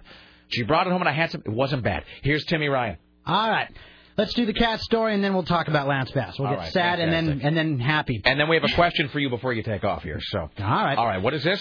Here we go. Oh, this is the cat story? This is the cat. All right. If you're one of the nerds who go to Powell's Technical Books, not regular Powell's, but Powell's Technical Books right around the corner from Powell's, you won't be seeing the striped cat named Fup, F-U-P, anymore. I just wanted to clarify. Bonus points for saying striped, by the way. Striped. They put it to sleep. It was 20 years old, so they're like, yeah. 20? Yeah, it was 20. At the technical store? I wonder if they built the euthanization machine themselves. They probably did. I wonder if they built the killer machine out of tin cans and wire. Here comes the sad things. Oh. Employees caressed her salt and peppered fur and whispered their goodbyes. Don't be a bad person. Why am I laughing? I'm an animal lover and a vegan. I don't know why that's funny. I was going to say that's why you have an off button. You're not supposed to show that you're a PETA guy and a vegan. I am. Well, I think you even have a cough button. We're all dog people here. So okay. All right. Well, let's move on. Anyway, Fup is dead. Fup is Fup. The striped cat is now in the Powell's Technical Bookstore of the Sky. Well, it's 20 years, man. I mean. That's really, like honestly. That's like 180 in cat. Sure, that's like a Methuselah of the feline world. So there you go. Okay, we need. Dun, dun, dun. We got that music ready to go again? Hold on. I have some. Oh, damn it. Here we go. Okay. I'll read the first line. Lance Bass isn't just the only member of Instinct to have come out of the closet. He was also the first to get married. And not just married. He was married to a girl. It's true. Now, according to our sources, which we have many, the Internet. The openly gay singer had a quickie Vegas wedding about 7 or 8 years ago. He won't name the woman. However, Lance says it was a friend of his, and they said they made the decision to get married because they thought they were going to get some free drinks out of it, and were pissed off that after they got married, they didn't get any free drinks out of the deal. Wait, are you making that last part up? No. Really? He thought he was going to get free drinks out of the deal, so he married her. And he's gay. All right. Well, and he's gay. And for how long were they married? Oh, man. It doesn't really say, actually. That doesn't sound like trying to shield everybody from his sexuality thing. That sounds like I'm really drunk and we're in Vegas, so you might as well get married. Here's the thing about it. I think he's bi. I think he's bi, and he just kind of errs on the side of guys. I default You think he's bi-curious? I think he is. I do. Not like he's curious So about it anymore. Why do you think he's bi? Well, here's the thing. Like, I'm a straight guy, but I have a pretty good gaydar, I guess, as it will. You know what I mean? Yes. And he just reminds me of a guy who, his career's gone into the slumps, which it has. He's no longer in the public spotlight, which, he's not. And he digs guys, so he comes out as being gay, and, he gets his 10 minutes of fame. Well, no, and I will say this, actually. If you can identify, and this is not just in the gay community, this is in anything, if you can identify a niche market for yourself, that's the thing. It's like I always say, anybody who leaves, like I would take any role on any science fiction program tomorrow. It doesn't matter. Any science fiction program anywhere on the air, anything in the fantasy genre, I would immediately take that gig because you can then spend the rest of your life charging $10 a throw for autographs at a Comic-Con. Right. You know what I mean? So if you can market yourself heavily to the gay community, hey, I do that tomorrow. I do that today. I'll do it now. If I can ensure myself sustained employment in the future by just throwing myself in the good graces of the gay community, I am all over that. Doesn't matter. How are you going to do that without Scotty J, the representative for the gay community anymore? That's why that guy was angry earlier. He lacks Scotty to be his spokesman. You can just start calling it the bi-curious Rick Emerson show. And finally, we have this. Before you take X, I know you got a blow here. It says, could you have Timmy Ryan give the people some background information on himself? What does he do? I'm sorry, what else he does apart from this program and his 70 seconds of your life you'll never get back. So, is this a guy or a girl who emailed this? This is a man. A man. Okay, well, first off, go to my MySpace radio page. I'm going to plug this like hell. MySpace.com/Tim Ryan Radio. Get to it. MySpace.com/Tim Ryan Radio. And actually, it shows how much I love animals because it has my hound dog on there, Barkley. Like that other picture that Sarah was making fun of yesterday. My hound dog. My hound dog. Drop me a line. I need something to do tonight. I want to go drinking. But what else do I do? Well, I work for other stations within the fine CBS radio group. They're within the cluster, as they say. Right. I get yelled at a lot by people. And then we had you on the program at one point because you did or do the scoring for adult films. I have had the pleasure, no pun intended, of scoring adult films. I did that, We scored this film called Tour of Booty. Okay. Before I really do apologize. I know you have to go, but before you go, just one more time. Yeah. Can you just make the noise? All right. Here's a typical scene from the movie. Hello. Who is it? It's the pizza delivery girl. I didn't call no pizza delivery girl. Opens the door. Fantastic. Thank you. Ladies and gentlemen, Timmy Ryan. There you go. Thank Timmy you. Ryan. MySpace.com/Tim Ryan Radio. Thank you, sir. There you go. All right, we'll have you back soon, my friend. Tim Ryan, ladies and gentlemen. All right, let's take a few calls. We'll break. We'll come back with Storm Large and other whatnots on this Friday. Hi, you're on the Rick Emerson radio program. Hello. Hey, Rick, what's up? What's up? Hey, I don't know if you heard the news. I haven't heard you mention this yet. Did you hear about the former manager of the Ramones getting murdered yesterday? Oh, was her name Linda Stein? Is that her name? Yeah, I read something about it late last night, but I was on my way to bed and I didn't get a chance. I didn't really look into it, and I kind of forgot about it this morning. I tried to get in the show yesterday right before you guys were off, and I didn't get it in. So I didn't. To be honest, I'm a big Ramones fan, and I've read that Ramones book that they themselves put out a few years ago, but I don't really know a whole lot about the business side of the band, so I don't really know a whole lot about it. What were the circumstances of it? Oh, you mean? Oh, I thought she was killed yesterday. I mean, she was murdered some time ago. I don't know. All I know is that I was going to bed last night and I saw something on Google News. Something about blah, blah, blah, Linda Stein, Ramones, blah, blah, blah, murdered or whatever. And I don't know if it was just a coincidence that I saw. Maybe there's some break in the case or something. I saw something about Google News, went to bed, didn't know anything else about it. So. Yeah. Anyway, one other thing about the Old English you guys are talking about. Yes. I'm in the beer industry, and that does not come in kegs at all. So I'm not really going to be able to go and get King Cobra on tap. No, but I can show you a picture of my beer truck, which is, in fact, an oldie beer truck. Really? Yeah. That is pretty badass. I get about 3 photographs a week of people taking camera That's pretty good. You're sort of like the Pied Piper of Hamelin, except you're like the Pied Piper of St. John's. You know. It's hilarious. All right. Thank you, my friend. Big believer in the Rick Emerson brand. Thank you. Thank you. Thanks so much. Hi, you're on the Rick Emerson Show. Hello. Hey, Rick, this is Mark. How you doing? What's up, Mark? Hey, those Timmy Ryan bits you guys were playing. Yeah. That one he did on Michael Vick is just absolutely hilarious. The one about he did several on Michael Vick, usually ending with some sort of plea for someone to take Michael Vick into a back alley and pummel him senseless with a pipe of some kind. That sounds good. Yeah. That. Best show ever, Rick. That's the extent of your call. All right, thank you. Appreciate it. There you go. Let's do one more and then we'll take a break. Hi, you're on the Rick Emerson Show. Hello. Hey, Rick. Hey. Hey, did you get an answer on that question about what waterboarding is? Well, we had a guy sort of weigh in, and it was a lot of, like, saran wrap on your face and then someone dumping some water on your head. And Nah, what they do is, and I got this from a buddy of mine who went through search evasion and resistance school in the Air Force. Uh-huh.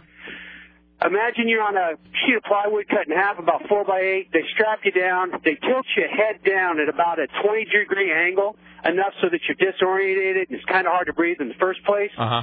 And then they either throw a wet towel over your face so that you get a lot of that moisture going in, or they sluice water down your chest so that it runs over your head. Sluice is a really unpleasant term. Well, that's kind of what I thought it was, because when they say waterboarding, I assume there's, a board. And so I sort of figured that it was like the Salem witch trial dunk tank thing going on. So. Yeah, it's similar to that. I mean, the biggest thing is you're upside down already. You're tilted. You're tilted. Your head's at a down angle, so it's hard to breathe. And then, they throw water in your face. Well, all right. Excellent. Thank you. You're welcome. Let's go back. Yeah, I got an email from the U.S. military uses waterboarding as a training tool in survival/evasion school. It's geared to give you an idea of what to expect if you're a prisoner of war in the event you're captured.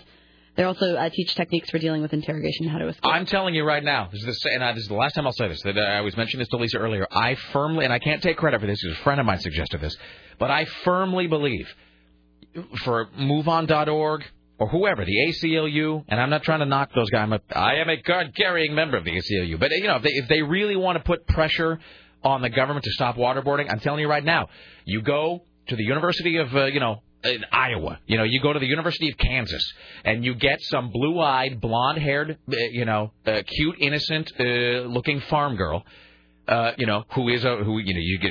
go there and you get some politically active, fresh-faced, well-scrubbed American girl.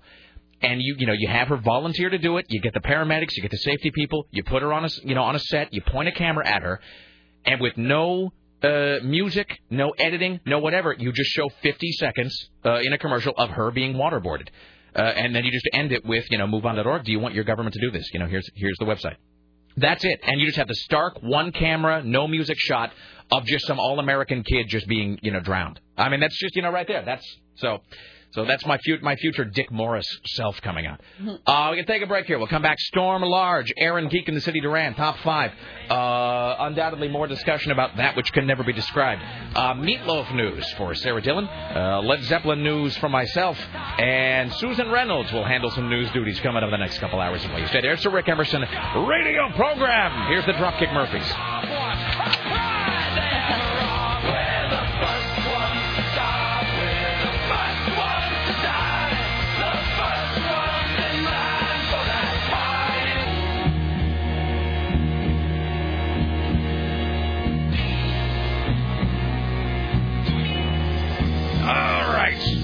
Why, hello, it's the Rick Emerson radio program. It's 503-733-2970. 503-733-2970. Coming up here in just a few minutes, we'll talk to Storm Large and Wade McCullum from Cabaret. Aaron Geek in the City Duran from geekinthecity.com and filmfeverradio.com. Coming up later on Meatloaf News.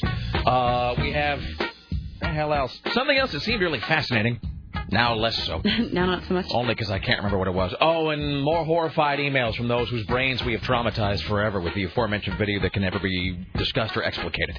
So welcome now to the Rick Emerson Show. CBS Radio Portland marketing guru Susan Reynolds. Hi, Susan. Good afternoon. How are you doing today? I'm well. Did you watch the video? No. Okay, good. Are you going to? Good no. for you. Me either. The best part is when I was walking right upstairs yesterday, because as we know from filling out our CBS sexual harassment workbooks, all is allowed inside the walls of the studio as long as the microphones are on, because then I can pass it off as show content. Right. But, of course, if you're upstairs, it's just sort of actually working. That is to say, if you're a salesperson, you're not really supposed to be doing that. So I'm walking around upstairs yesterday, and without exception, every sales guy walked by was like, hey, what's the website for that video? And I won't mention any names. But, all sort of hovering around, the computer, just like giddy schoolgirls waiting to watch it. And I just said, no, don't go home and watch it. Go watch it at your private residence. Sir. Oh, they were theorizing all afternoon. Yeah. What could it be? Be sure to use your CBS login and watch it with the new general manager right nearby. Whatever you do. All right, Susan. So you're going to be coming back bottom of the hour and the bottom of next hour to do a little bit of news for us. But I know you wanted to do like a test run, like a test story here. We're very excited. Put your toe in the water, as it were. Yes, we are. More than you can imagine. Oh boy, your day is only going to improve from here. I have the utmost faith in you, Rick. Susan. Back to you, Rick. Oh, I'm sorry. Stephen Colbert has been trying to make a run for the presidency. Yes, he has. But only in South Carolina. I don't know why. I'm not sure. Is he from South Carolina? Maybe so. I don't know. I think that he gave some explanation for it, but it eludes me now as to what it was. Nonetheless, he's been trying to get on the ballot for the primary, which is coming up. He's been denied. Well, they rejected him. They said that he was, quote, something like he was not a serious candidate. Not a serious candidate, even though he paid the required fee of $2,500. And, by the way, I do believe he got like 3,500 signatures, which is 1,000 more than the 2,500 he actually required. Right. Yeah, they say he was not serious, and they voted. Their council voted. This is the Democratic Party now. They voted and said he wasn't serious, but they really agonized over it because, quote, they really like him. Well, I mean, this is why the Democratic Party is lifeless and hopeless and never wins anything, because they just have there's just no sense of what the public really wants from them. They just have no sense of humor. They have no sense of fun. There's just nothing, they're just joyless. They're just a joyless, lifeless people. Well, now, but how about this? You know what it takes to get on the Republican ballot? You have to be dressed as a woman? $35,000. Really? Yes. Well, see, but that doesn't make sense, though. It is really telling and sad, though, that every time you hear about some kinky sex story in a politician, it's a Republican. I mean, the Democrats must just have the most non-existent sex lives on earth. I mean, really, honestly. When is the last time we heard, except for Bill Clinton? Well, I was going to say. No, but I mean, I know he sets the bar a little high. He's sort of the gold standard. When is the last time you heard about a Democrat getting it on in some cheap hotel with a hustler? Never. I don't know, but maybe this is why the Republicans charge so much. They have kind of a slush fund of hush money or something. Next time you need to pay off a call boy. Right, you just come to the Republican Party. We'll peel off a few bills for you. It's the gay old party. Yes. All right. So that is all for now. All right, you feel I will good. Be back. Is it true you've never done news before? I have never done news. All of your many years in radio? But I will say, I did work at some one gigantic news station in Chicago, WGN. And, I did have the distinction of riding in the elevator with Paul Harvey every morning for about a year. So maybe it rubbed off on you. Maybe so. You inhaled some of his news reading, some of his essence. Good day, sir. And now? I inhaled some of Paul Harvey's essence in the elevator. Ew, not good. I think you should say that about Susan. My essence is a wonderful thing. And now? Good day. All right, Susan Reynolds, ladies and gentlemen, we'll have you back here at the bottom of the hour. Richie Bristol, if we can bring Storm Large and Wade McCollum into the studio, that'd be fantastic. I have no entrance music. I should have found something. Wait, hold on. Do you have anything from Cabaret we could play? No, wait, Cabaret. I don't know that I do. Wait, hold on. It seems like I ought to have something appropriate here. No, wait. Oh, wait, I think I've got it here. Hold on, let me, just a second. I think I may have something here. Where did my wing go? I don't know. No, I've got no wing. I've got some. Do you have wing? Yeah. All right, ladies and gentlemen, it's now welcome to the Rick Emerson Show. This'll have to do. This'll have to play. Why on earth would you want to play this? This is the closest thing I had. I didn't have anything. Closest to what? I was trying to find a show tune of some kind. Oh, don't. This is not a show tune. Don't. This is all I could find. This is awful. Oh, man, I saw the greatest. Too much caffeine in the brain just isn't working so well. I had 600 milligrams of caffeine in a Luna bar today because I forgot my wallet and I had to borrow money from Susan Reynolds for breakfast. And by breakfast, I mean some crap out of the vending machine, and all they had was a Luna bar. And it's like when you're hungry and broke and you just... Like you sort of make these deals with yourself, like, well, a Snickers bar is packed with peanuts. It does really satisfy. Oh my God. It's kind of like health food, and then so. But was that Connie Chung? No, I've got Connie Chung too. No, hold on, let me find the Connie Chung. Oh. Wing is this, she's the... Wing is the godsend. Oh, she is fantastic. And she's from Taiwan, I believe, and she is this amazing, and by amazing, I mean terrible, but really completely fearless singer. And we have... I have a whole bunch of material of hers. I saw the greatest video the other day of her singing Close to You by the Carpenters, like in this sort of, like it was like a town plaza somewhere. And it was like her and a backing track just belting it out in like this truly unbelievably horrific style, like the way that only she can do it. And she's just totally unfazed. She just has no... She either is just so taken with the joy of the music or just doesn't realize how bad she is. Or maybe she's wearing a helmet. I don't know where the hell my Wing folder went to. I had a whole folder of just Wing. I had that thing of her doing Back in Black somewhere. No, you don't. I do. And now I'm completely teasing something and not paying it off. Oh, my God. I'm going to find a way to blame Scotty for this. I know you knew. Oh, wait, here we go. Hold on. He took Wing with him. He took all the Wing away. We'll do formal introductions here in just a second, but now it's become like a quest. Yeah, now it's an obsession. Here we go. I have to hear Back in Black. All right, hold on. Here we go. Ladies and gentlemen, without further ado... Is there going to be a video, too? No, this is just audio, unfortunately. Oh, okay. But she kind of wears one of those, like a Mrs. Roper house dress. No, she doesn't. And Did she did a video for this, too? Probably. It's probably out there somewhere. Oh, I'm sorry, the whole build. She's got to maintain the purity. Very intense. Maintain the song. It's like half tempo. Almost like... 5 beats a minute. Yeah. No way.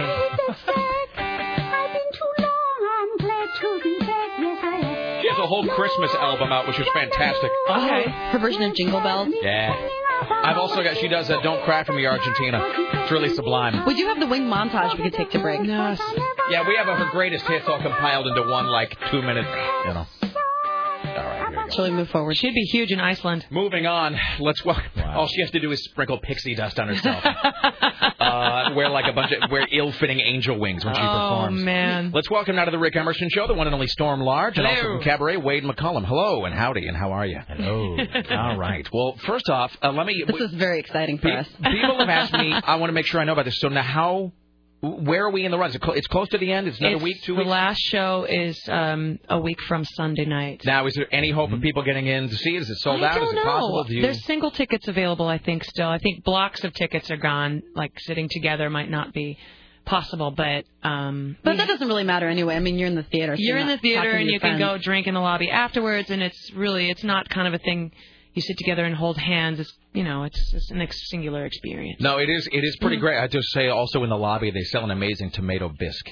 They have really good food in the Really, lobby. if that's going to be like the deciding factor for anybody. Yeah. It was let me give really, the bisque really a good. big thumbs up. The bisque. So not to be like, I always say, like waxing your car and everything in public, but it was fantastic. It really was. It was great, and I didn't know. I had seen the movie like 12 years ago and remembered almost nothing about it. I mean, it was sort of like there in my memory, but I didn't, so I remembered it. It's nothing like the movie, though. Well, first of all, I haven't seen the movie, but that's what I've been told. I will just say this, that maybe Joel Grey was sort of shirtless and greased up, but I'm thinking that wasn't the case. It does seem like this is hyper-stylized. It's much more sexualized, and I don't mean that in a crude way. It's a very... it's very pretty. It's a sensual performance, yes, is what it is. So, and I will say this, that really, so Wade, and then all the guys come out, and I remember after we saw 300, there was this whole discussion about could those abs be real or were they CGI? Yeah. And I don't even really know that we ever got an answer to that. I think they were real. They had to go through some army training camp. Yeah, it's not right. And I'm just sitting there in the audience just feeling all inferior and looking over my wife and just weeping tears of it. I'm so sorry. The flash to you watching Cabaret. Yeah, totally. I mean, so there I am in Cabaret, and it's... I mean, Sarah, you should probably take over at some point just to talk about another man's body. Well, look, he looks very pretty with his shirt off. So anyway, Wade, they're all real and they're all there. And is that just? I mean, did you get in shape just for Cabaret? I can't believe that we're having this long, in-depth discussion about your abs, but really, let's just roll with it. I mean, is that like a constant state of perfection that you just sort of exist in, or? You know, there's this really good exercise called Pilates, and it's really, really efficient. So I don't spend a lot of time working on it. I'm really looking for something that just I have to exert no effort on, and then I can continue to eat Cheetos. And burn still some obtain calories that. walking Really. to the vending machine and back. What they need to invent is they need to invent a kind of cheesy snack chip that's really heavy. And that takes a lot of effort, so it actually the weight of getting it out of the bag. Do you know what I mean? You're on to something. Or maybe do it like in a habit trail, like in a hamster water bottle, Right. Where like they dangle some pizza from the ceiling, but I got to go up like a treadmill or something. To Or get you could to just it. have someone in the back of a car with a bag of Cheetos, and you have to chase the car to get them. Exactly. I thought for the longest time that they ought to invent this thing, because I know, look, I don't know a lot about a lot, but I know some about a little, and I do know how Americans think, and I think they ought to invent some kind of exercycle or whatever, treadmill, but it's like hooked to a television. You know what I mean? Yeah. So it's like you can watch Survivor, but like your fat ass has to keep jogging or the TV's going to get turned off. Oh, that's brilliant. So it powers it, because people do have their little goofy workout stuff in front of the TV. Mm-hmm. Yeah. You're not, ideally you're not supposed to work out thinking about anything else other than getting your body. No, but see, but that's a big load, and I'll tell you why. Because this fiction that they constantly spin to the American public. Look at their bodies and then look at yours. Okay, but I think she might be right. I'm Maybe that's why it doesn't work. I mean, at the gym, there is a bank of like 20 televisions all up in the cardio theater, is what they call it. And they have things like... the cardio theater? Yeah, they have things like I Love New York and soap operas where there's this woman... I'm not a soap opera person, but there was a woman in the hospital, and I'm looking at her, I'm like... Is this the Dark Crystal? Because she looks like a Gelfling. Her face was so pinned back. She was like... trying to cry, and it was the weirdest looking, and I'm just trying to look away. The only thing I can say about looking at something while you're exercising is I do that kind of anorexic teenage thing where you look at a picture of someone with a body better than yours, and that's and that's motivating. Like, and you put it on the thing in front of you? I used to do that, yeah, but I don't do that anymore. It's really unhealthy, but make you want to go eat a bunch of cotton balls and stuff. But so this interview is going well. Yes. It's been a strange week on this program. I really have. What with that horrible video? I'm not going to look at that. I'm not telling you to look at it. That was you Sarah. came out and did tell me to look at it, and I'm that's not going to look at it, Rick This Emerson. is a drastic revision of the text. I simply inquired. I made an interrogative statement. I said, "Hey, Storm, have you watched the video?" And he goes, "I'm not watching it." He smiles like, "So you've been to my website?" Well, I know exactly what he was going to say. Can we just say look, we're all adults here. You're a deeply broken person, Storm. We all know that that's true. Let's not gild... I think Storm could handle it. Let's not gild the lily, all right? Let's be honest. As long as I'm not in it, I don't, it's all right. As one person who desperately craves the attention of total strangers to another, or perhaps to a whole room full of people like that, let's all be honest. There's none of us are sitting right here because we're normal and well balanced. Honestly, though, the reality of it, the older I get, I can't really watch things that I used to be able to watch. Like, remember? Have you seen the remake of Dawn of the Dead? Yeah. I thought it was awesome. But it was so incredibly violent and really fast paced. Mm-hmm. Handheld cameras of zombie kind of stuff. I was really disturbed and freaked out for a long time. I got to tell you, I told the story a while back because I went to L.A. In fact, it was for Rockstar Supernova. My wife and I had gone down to L.A. And then we got there and then we had a day to kill or whatever. Like, well, let's go to Magic Mountain, because we're just big, overgrown adolescents. And we're like, let's go to Magic Mountain. So we went there, and my wife was, the roller coaster and the weird and the thrill ride and the hey. And I had not been to Magic Mountain since I was like 13, when I just loved it. I just couldn't get enough of it. So what I discovered about myself, I took a journey deep within myself, not unlike Kane on Kung Fu, and I discovered that what I am inside is a colossal pussy. Oh. Because I went on. I can count on one finger the number of roller coasters, and I am a grown man. I'm an adult. I'm 34 years of age. I got halfway through the first ride. I'm like, F this. I am done. And so here's how emasculated I then became for the rest of the day. The rest of our afternoon at Magic Mountain was me and my wife walking around.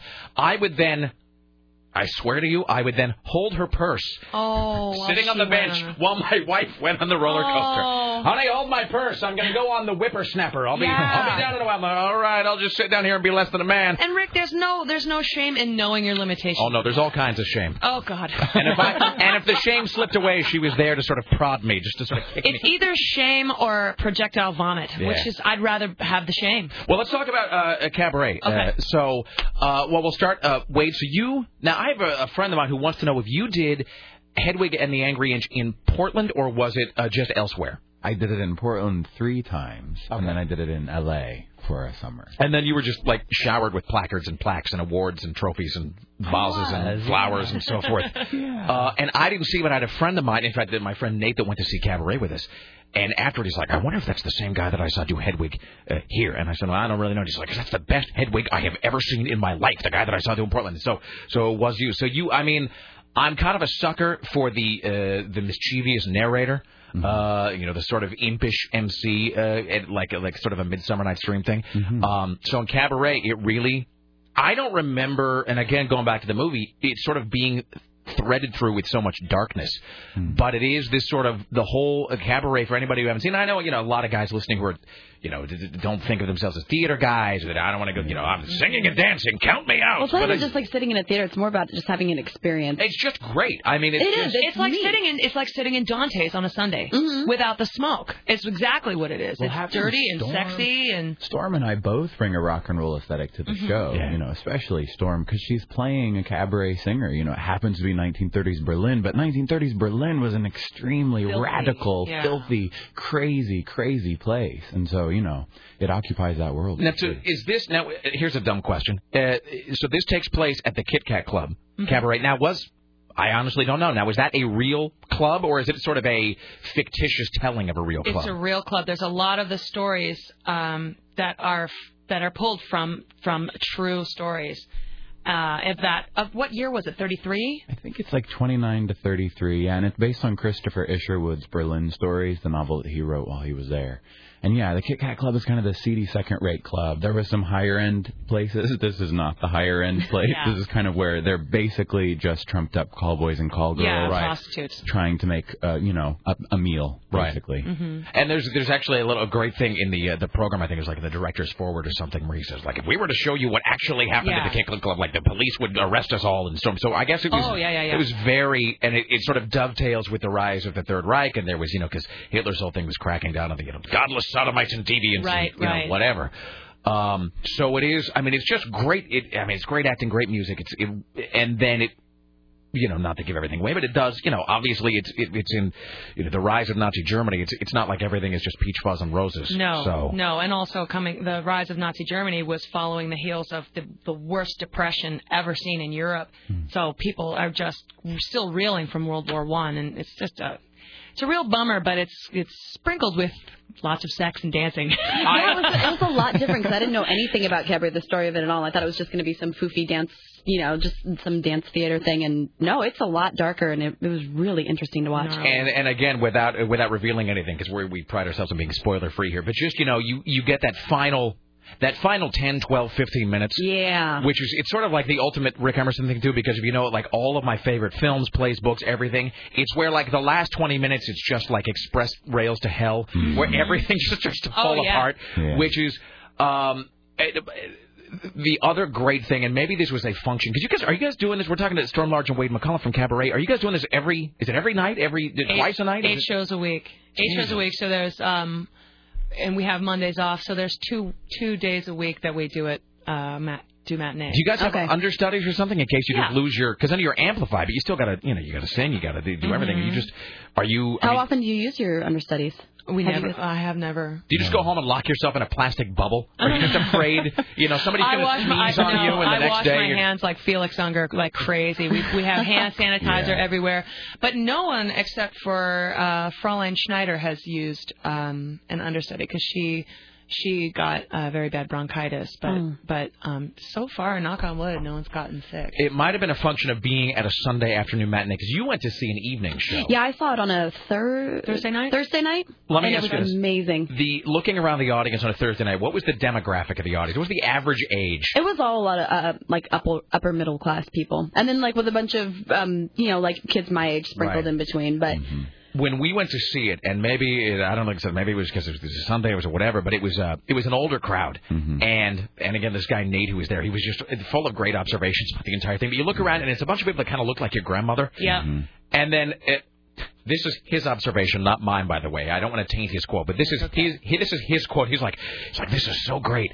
He's like, there's all of these old people, and it's like the skankiest thing I've ever seen. Which, I mean, and it's like, and I got to tell you, from the opening, I mean, the minute it starts, and you like descend, out of from the rafters or whatever, and you're thinking to yourself, everyone in this is 90% naked. Well, okay. And covered in glitter. Yeah, and covered in glitter and writhing around. All right. Well, and you just sort of, we've had instances where people were expecting basically fluff in the movie. Right. I mean, we were talking about it recently. There was some guy brought his 2 kids to the show, and when I say kids, the girl was probably 11. Yeah. Between 9 and 11. The little boy was front row and center. Fantastic. He must have been 6 years old. Yeah. His face was covered, sobbing, curled in a ball in the front. And I swear I almost broke character. I was like, whose child is this? and it was but there's also older folks who kind of, they get all offended. Why I never? Yeah, they couldn't believe it and they leave. But the majority of them are, it tickles them in their diaper area and they're into it.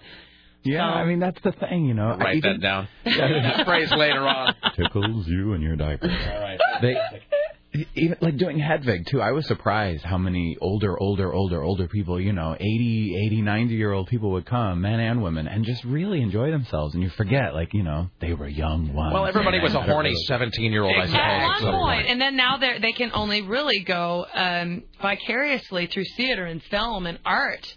And that's all they've got. And so if it's really up in your face, and if they can take it, the tickers can take it, they'll do it. And it's great. It's kind of weird, actually. I was who was I talking? Well, I saw Henry Rollins last night. And he was talking about where was that? The Aladdin. Oh God, that must have been amazing. Oh, he's fantastic. I'm such a Henry huge Rollins. fan of that guy. Yeah. And as I said earlier today, he just makes me feel like such a piker because he gets up there with the microphone and one spotlight and he talks without stopping for 3 hours and 15 minutes. And I'm just like, do that. Yeah, but I saw your one-man show. Don't give me that. I get it. I'm just saying he's just one of the, everybody has the guy they look at and they're like, I could never be that good. Oh, I know. But he was talking about how for him, strangely enough, there are 2 guys that he looks at like that, and they're David Lee Roth and Ted Nugent, who he saw as a young strapping lad. And I'm thinking, you're Henry Rollins. What are you talking? He's talking about seeing Roth, who's 55 or however old, and he's and he's doing his thing on the reunion tour. And he talks about standing there just in awe and watching the whatever. But I'm talking about the older crowd. That show Mad Men, which is on AMC, which is really great. It takes place in 1960, and they had a very hyper-sexualized program. Everybody in the office is having an affair with everybody else. And you kind of had that moment where you realize that everybody in that show now is about 75 or 80 years of age. And you do kind of, it does make you think about the people who are, who were alive in that era. Right. And it is kind of... It's like when you see a picture of Elizabeth Taylor then, and you try to juxtapose that with like the weird sort of behemoth-looking woman in a wheelchair that you see now. Yeah. And you're just like, she was hot as balls, and you just can't. The hand of time comes for us all, my friend. It comes for us all. One must drink deeply from the cup. So what is your guys? Are you sticking around? You got to go. What's your timeline? We can stick around. All right. Well, I'll tell you what. Let's take a break here. We'll come back. We'll do a little news with Susan Reynolds, and then we will talk more to Wade McCullum and Storm Large from Cabaret. Thank you. Find out more, by the way, at PCS.org. No, God damn it. Yes. Is that it?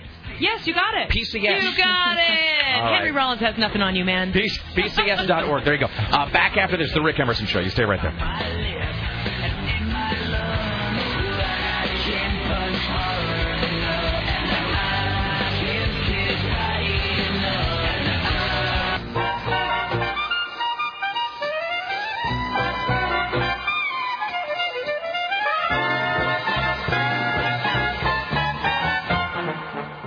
What good is sitting alone in your room? I feel like I need to be wearing spats. Come hear the music play.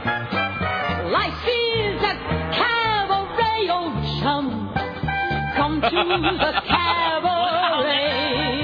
Your microphone's on, crazy. The Rick Emerson program.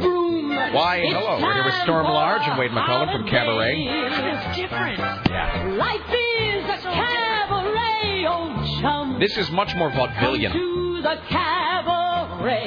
Well, she's got a tremendous voice. Come hear the band. Come blow your horn, start celebrating. Right this way, your table's waiting. What good's omitting some profit of doom? There's a lot of wipe every smile away. There's a lot of mannerisms that she's using here. It is, I don't want to say it's effective, but it is very stylized. I used to have this girlfriend known as Elsie, with whom I shared 4 sordid rooms in Chelsea. She wasn't what you'd call a blushing flower. As a matter of fact, she rented by the hour. The day she It's the Rick Emerson program. It's 503-733-2970. I don't want to hear that. So let me ask you this. So you, now Storm, and then we're going to go to the news desk here with Susan Reynolds in just a second. But were you exposed much to any of the original versions of this stuff kind of before you? Was that by design? Like you didn't want it to filter into what you were doing? I asked the director if I should watch the film or watch any of the footage of it, and he said, no, you don't want to color your performance, you want to just have it be organic. But every time I hear somebody singing a version of one of the songs that I do, I'm like, what are they thinking at that moment? Because if you read the play, it sounds like Liza might actually be on drugs, whereas you're just pretending you're I resent that allegation.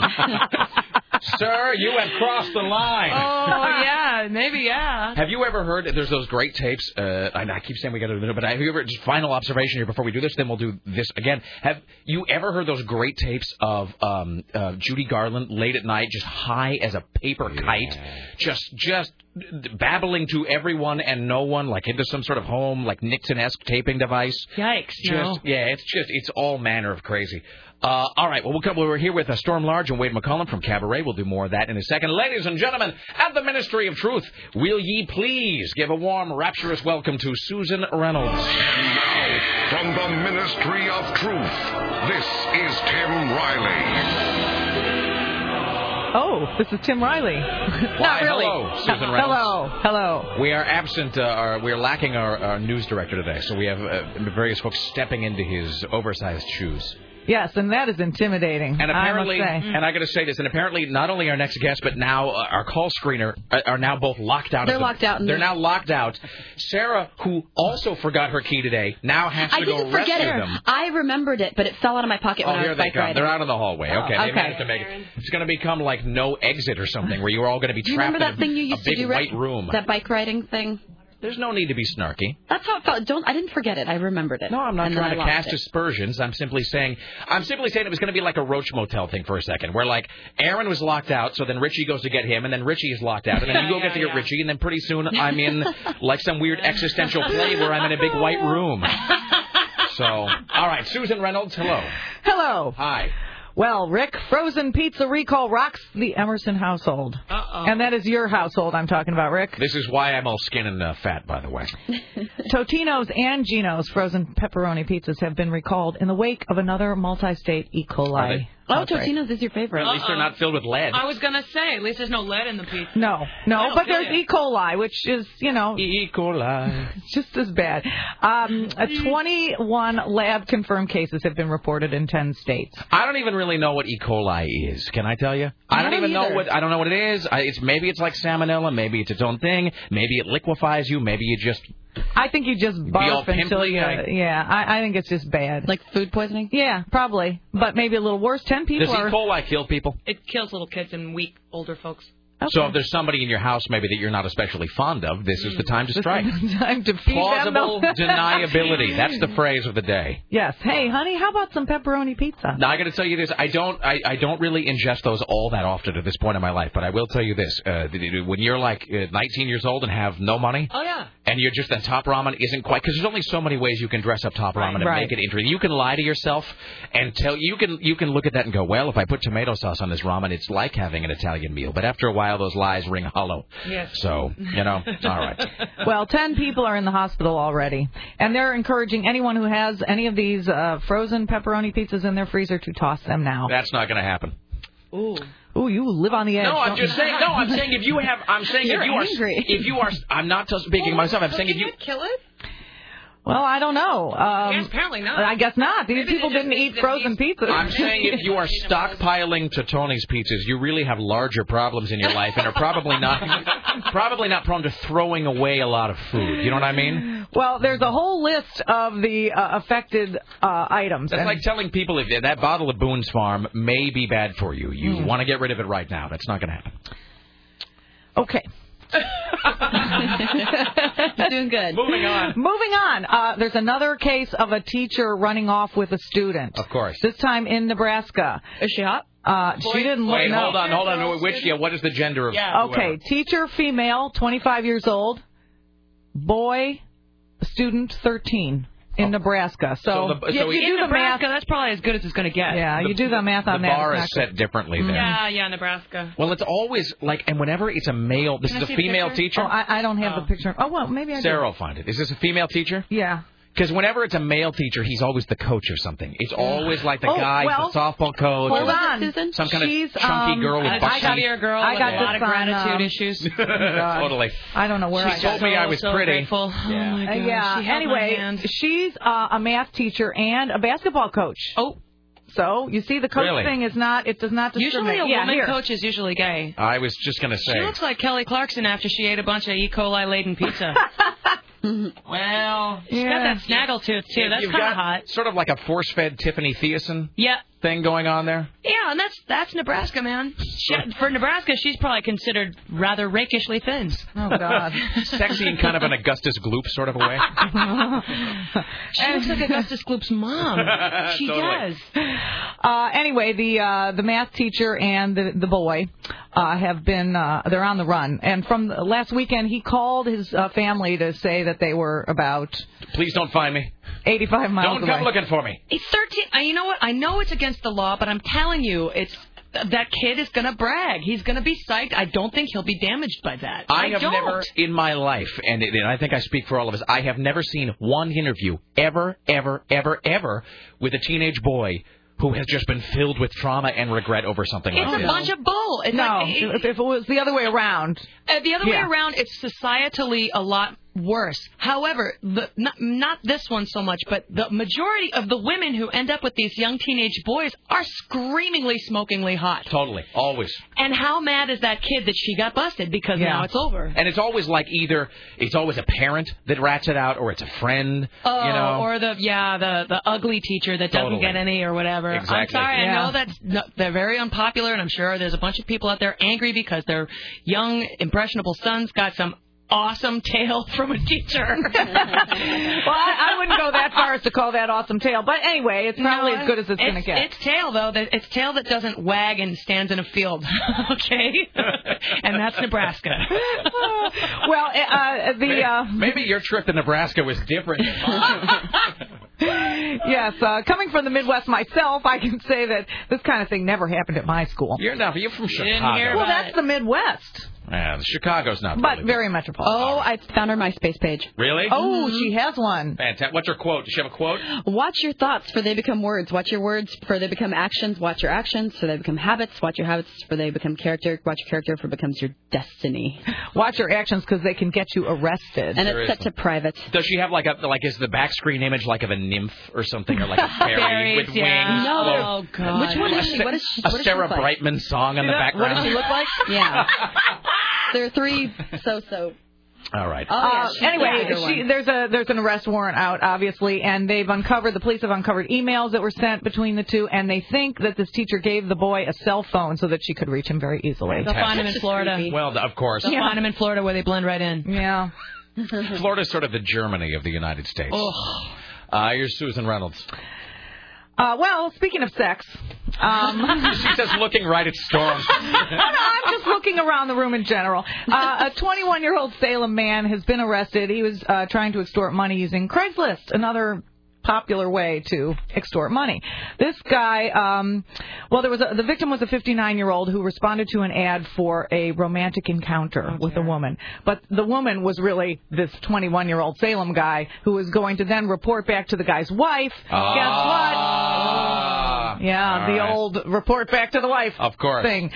So the victim called the cops and then arranged to meet this man to give him the money. Shades of Representative Curtis. Yeah, there was a sting. And when the suspect showed up to get the money, the cops met him and arrested him. All right. No word on the status of the victim's marriage because obviously the wife must have found out, right? Were you the one who told me? Were you that told me that by the end of what is today? Friday. It was Wednesday. It was Halloween that whole thing unfolded with Representative Richard Curtis in I'm not Washington. gay. I'm not gay, but there's he was in a hotel dressed in lingerie. He was dressed like B. Arthur or with something.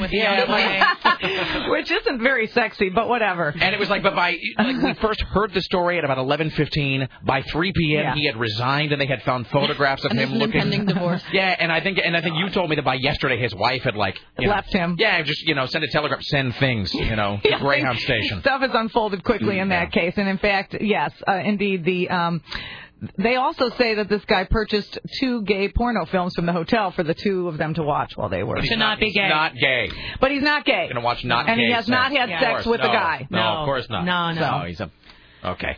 Well, thank you. So that's the news for now. Susan, we'll have you back next hour. Thank you so much, Susan. Can't wait. Thank you. All right. I think your microphone was still on when you did that. Wonderful. All right. We're here with Storm Large and Wade McCullough from Cabaret. All right, let's get... Well, I have a couple of emails, and people have called, and we have a couple of questions and whatnot. Let me just... hold on here. I know, Storm, that you had... Well, there was a great article in the Willamette. The Willamette did a great piece about Cabaret and about you. And did you find that it was hard to sort of submerge the Storm Large persona into this? Did you find did it take you into the run to be able to do it, or did you feel like by the time opening night came, you had vanished into the? Oh no, I had vanished a couple times in rehearsal, and I was really getting into it and really enjoying it. And then when the press started and building in intensity and building in pressure, that whole week of opening, if someone asked me how I was like, I don't know, I feel like I have to go to the bathroom. It was so scared. I remember getting an email from you during that time, and you just seemed so stressed out. I was so scared and so freaked out because, even if I disappear into a role, because this is the first time I've ever acted, so this is really very new. So, even if I did successfully feel like I managed to become Sally Bowles and lose the storm, whatever, the entire audience knows who I am pretty much and has seen a lot of me, and they're looking at me looking to see if they could see Storm. So I felt very judged and felt scrutinized, but now, I feel a lot better about it. I feel more confident with it, and people have been very supportive and very nice about and you can act. I mean, you actually have it's not like seeing, God, have you seen that thing, Kelly Osbourne in Chicago? No. I'm sorry. It's like I just slapped all of you. I'm sorry. Wade physically flinched. It's in the UK, and I don't know if it's going to happen here, too, but she plays the Mama, the Queen Latifah it's the Queen character. Latifah role, but that's Kelly Osbourne now, and it's just, and I saw just a tiniest little slice of it on the net, and it was just sort of God, she couldn't even do music videos. It was like having my eyes sanded. I mean, it was just, It was awful. And we have this email. This says, Rick, I remember when Storm first got the part, there was a rumbling in the, quote, theater community, end quote, where other actors were kind of upset because they didn't feel Storm was, wait for it, a real actress, being but an outsider hired promotion. Can you ask Storm if she feels like the community has embraced her now, or Storm, do you feel and we could probably ask Wade, too, because I'd assume you were in the theater community. And so is that an accurate perception of the vibe early on? And if so, do you feel like you're... do you feel like there is that, The community at large, Portland is such a small insular community, and our arts community really bleeds into the rock and roll, bleeds into the visual art and the photography, and everyone is kind of in the community. I'm not, I don't differentiate, but at the beginning I felt very insecure, very, let's say, self-conscious because it was a completely new thing for me, and I was supposed to be this big ringer, this big rock star, a big name attached to the thing, and I was like, God, if I suck, this is just going to be awful. But, no, everybody was, they were very kind. They were very kind. Maybe they were backstabbing and sniping behind my back, but to my face, they were very kind. So, wait, are you going with the show when it goes on tour? When it leaves Portland, are you... Yeah, we're both going to to Rochester. Yeah, goes to New York. Oh, no, see, I didn't know that. Yeah. I didn't know that was the case. I thought, so now how, I don't know how this works in how long theater. does the run go? Does it just go from, is it sort of like a band touring, except it's like a month in a city and then a month in another city? And Well, it's a co-production between Jiva in Rochester and Portland Center Stage, and I wasn't originally going to go to Jiva. But I just fell in love with everybody and love this part. And then when you think about it, if you take somebody out and put somebody in, it's a whole new show. So I kind of decided to go. Wow. And then the question, and for Wade, how long does it take you, when you are learning like a dialect or an accent or something like that, do they just... do you do the thing of just walking around and just talking like a German guy all the time, just for days and weeks on end? Like when you would go down to the store to buy milk, you're like, "Hello, I'm here to buy milk," and then go, "All right, Wade, whatever, here you go." How do you do that? How do you master the accent like that? Yeah, it is hard not to constantly be talking like that. Storm and I in the dressing room can't stop talking in an English accent. We're always talking like that. Always. It gets stuck in your mouth. You know, the dialects do get stuck in there. German, however, doesn't get stuck so much because it's such a guttural, this like a whole language based on phlegm. Yeah, pretty much. I have to tell you this, that I got more reaction to your email, Storm, the other day when you were saying, like Wade and I are constantly naked in the dressing room together. I can tell you every ripple is real, every muscled outline. Abs painted on, and I said, your abs are not painted on, but we're naked all the time, and his abs are absolutely real. Sarah has a friend who had the best thing ever with like the huge beer gut and then the tattooed six-pack. Oh, that's fantastic. Where the abs are tattooed onto the huge gut. That's the best idea I've ever heard. So, all right, so the website is PCS.org. Yes. PCS.org. Cabaret runs through November 10th? 11th. It's the last day. So how long does Cabaret run in its entirety? Like, can we expect any other projects from either of you soon, or is it going to be going for a while? Yeah, will Portland be able to see you guys in anything else in the near future? Or Wade, you're doing... We're both doing a concert for Voices of... Against Silent Disasters. Yeah. It's a benefit for Uganda. I'm doing the 15th at the Baghdad. Are you at the Baghdad, too? Yeah, on the 16th. On the 16th. So that's a benefit thing. The Balls will actually be doing a show at the Wonder Ballroom, a big Christmas party. And I don't know how... They're wanting it to be like a variety show. So the Balls will play, but I think there's also going to be some other situations going on there. Excellent. Very cool. Yeah. The websites are WadeMcCullum.com, StormLarge.com. Yes, indeed. Excellent. All right. Storm Large, Wade McCullum from Cabaret, ladies and gentlemen. Thanks, Back you guys. after this. Bye. Aaron Duran around the corner, Susan Reynolds, and more. Like us at 3, Donna Mike at 70. Stay there. It's the Rick Emerson radio program. Don't go anywhere.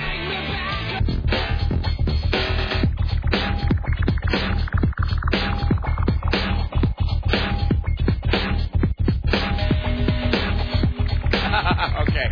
Why, hello. It's the Rick Emerson radio program. What a show. What a day. What a day. Another hour left. I don't say that like I'm dreading. It was cool. I just, All right. What do you say to people who have actual talent? Seriously, like when you guys are all talking about, my one-man show, my play, I have never felt more worthless as I'm standing here drinking my cheap coffee. Let me tell you, sitting here talking to Storm and Wade there, and I'm just, again, it was like the Rollins thing yesterday. And Wade's like one of the most amazing actors I've ever seen. And, and physically flawless, let's just say it. Okay, so by the way, we have to just reveal that's like the greatest moment. Just the greatest, most wonderful moment of Sarah's life just happened. So we... I wouldn't go that far. I'm just saying, it was... I don't mean to speak out of school, but we were just... So we ended the segment, we go to the break, and we're kind of saying our goodbyes, and, hugs and kisses, and let's do lunch. And so Sarah and I... It really was that. Really, and all of those things were said, I think, and I think there was air kissing. So Sarah and I are saying goodbye to Storm and Wade from Cabaret, who were just leaving. And... it was like your statement had been, like, building up inside of you, and, like, it was like, when you meet, like, a rock star or something backstage, and finally you're just like, Disintegration is the best album ever, Robert Smith. You know, and you just have to say it. I did kind of blurt it like that. So as Wade McCollum from Cabaret, who's a very attractive man, is getting ready to leave, Sarah finally goes, and you're so pretty. I said, I think you're pretty. And so, but this is the greatest moment, is that Wade then right after he goes, well, I think you're really pretty. It was like the best moment ever. It was like the closing of the circle, like the universe just sort of folded in on itself for just 1 second there.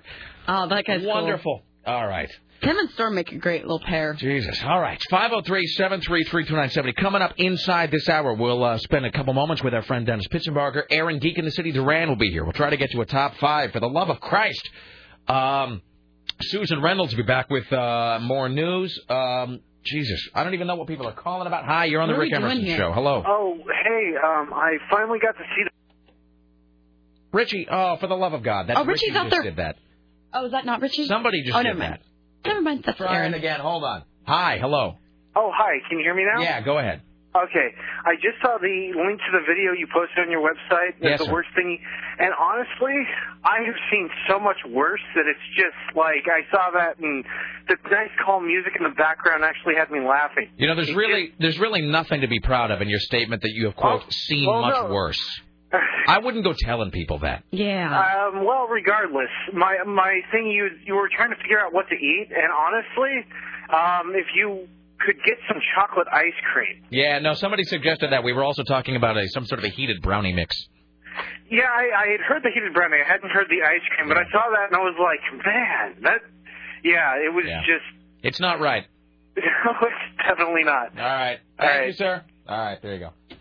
Yeah, that's for the video rodeo, which we probably won't have time to do today. Great. That's so good, though, that we have to do it at some point. That title is so great. Tim Ryan's video rodeo. We'll do one more here. Hi, you're on the Rick Emerson Show. Hello.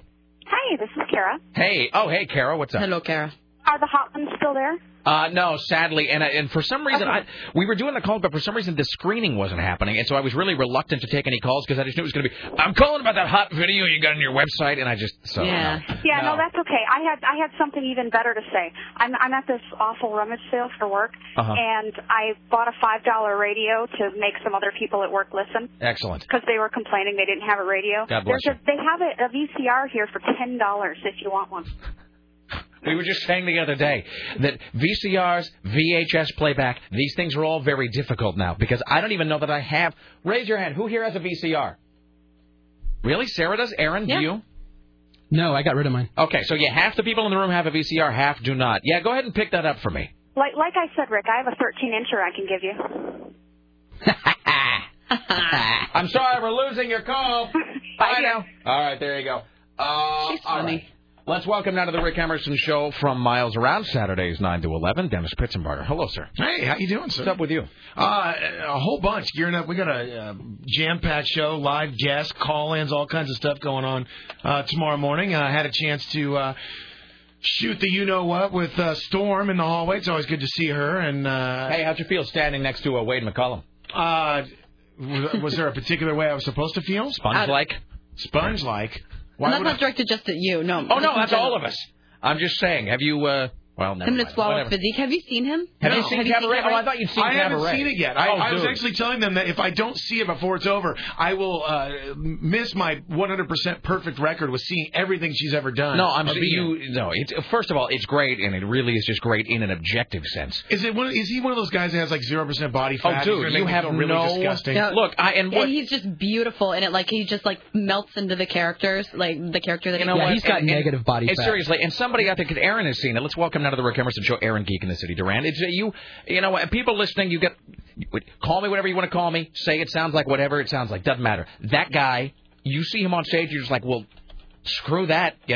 I'm just going to go home and just eat a side of beef because I can never look that way. So I'm sitting over here eating my lean cuisine, still feeling guilty. What's the point, man? I'm just going to go home and just hit the pipe, because it's like I will, in no universe will I ever look that good. Well, which pipe would you hit? Because one will get you skinny and look good, at least until the drugs overcome you. No, it's pretty insane. Yeah, you got to check it out, though. Really, it's Thursday the 11th. You really got to see it. No, it's a fantastic show. You have to check it out. Well, I heard you talking in the hallway about how great it was, Aaron, and I do have to see it. It's just, it's time. And look, there's a bunch of scantily clad hot chicks as well. And a bunch of scantily clad men. Yeah, that's what I'm saying. So no matter what, dancing around in boxer shorts. Whatever you're into, Cabaret has something for you. Well, the great side of that is if my wife goes, she'll have. I mean, it doesn't matter.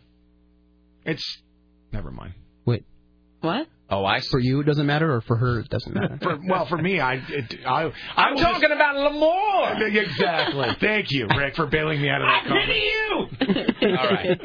All right. So Miles around tomorrow. Tomorrow, we actually have my driving instructor for a long time ago, Cindy Lux. I think it's cool. Last week we had joked about I don't really know a lot about like ratings and whatnot. And I kind of made the joke that we actually had a pretty good rating on our show, and I joked about it and got into the cheesy radio voice like this many people between the age of this much and this much listen to the show, and they're all men. Our according to all the rating books and whatnot, that our entire audience composition is made up of just men. Well, I had said that, and then all of a sudden, like, a whole bunch of girls called up, like, and then, of course, we had to quiz them all that, no, is someone holding a gun to your head? Is there some reason that you're actually listening? So we had a bunch of women call up and say, no, we actually do listen. It's part of the car. We actually have interest in cars.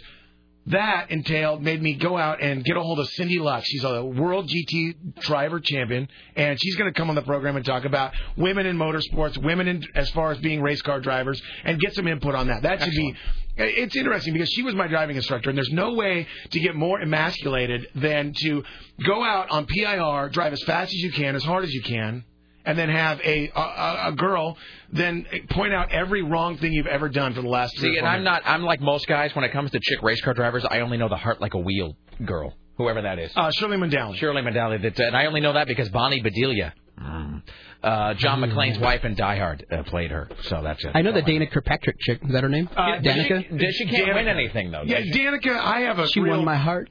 Well, that's the only thing she's ever won. Is the problem is, she's very marketable. She's the Anna Kournikova of the. She is the ace king of the poker world. Yeah. She looks good. She's very marketable. Can't win anything. Can't drive for nothing. She's the only girl I know that twice this season actually spun out in the pit lane. Sexy.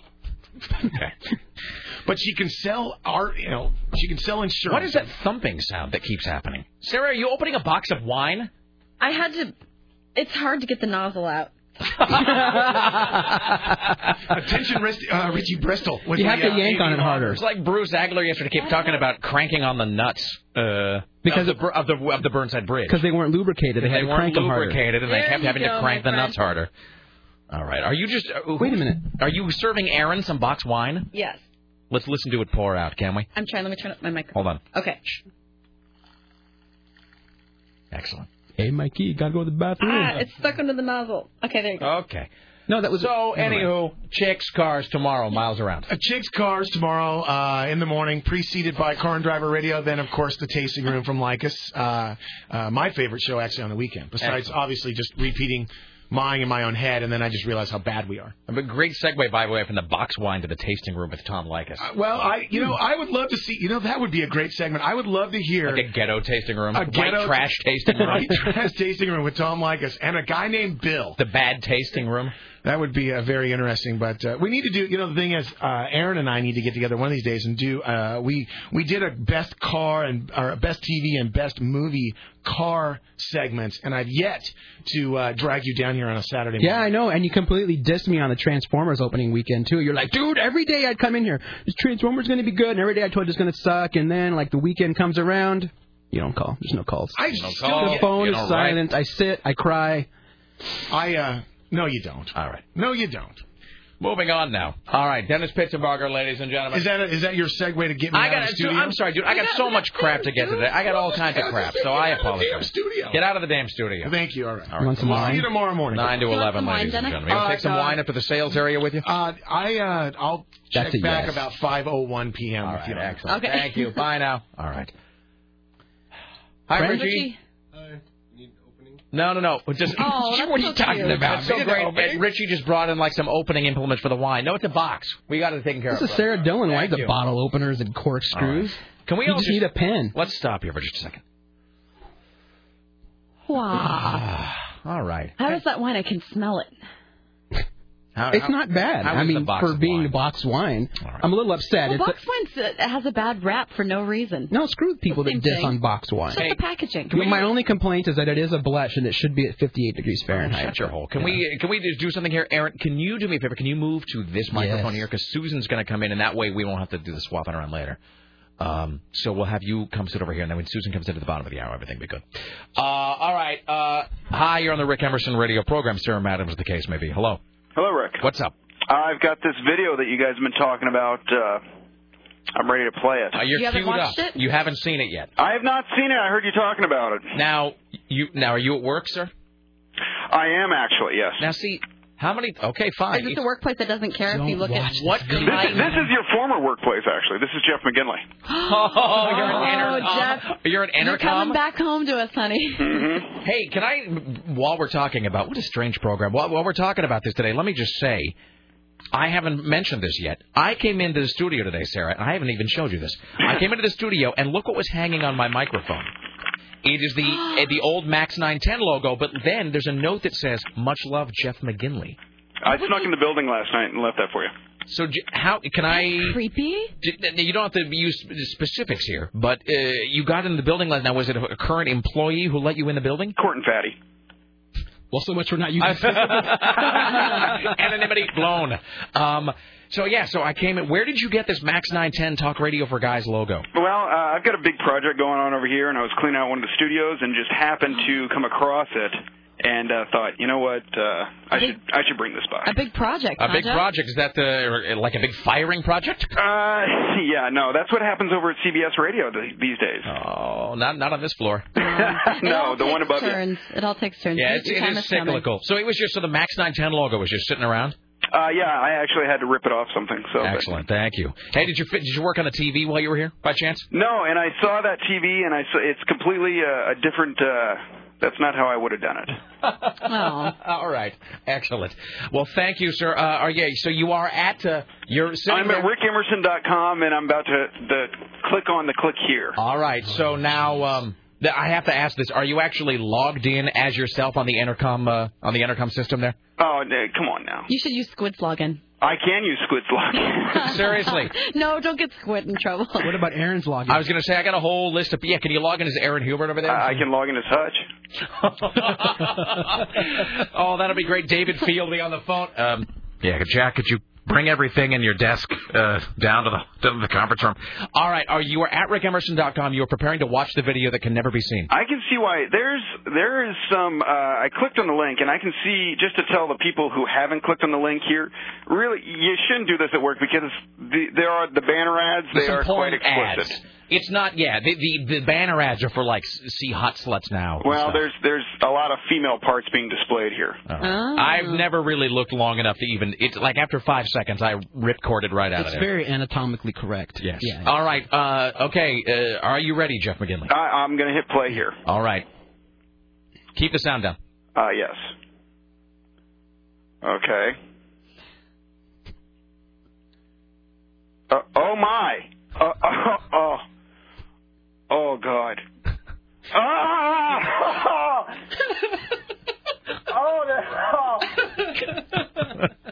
Oh, this is so wrong.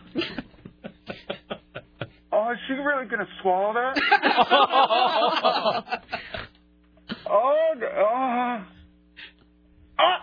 I got it. No. I'm done.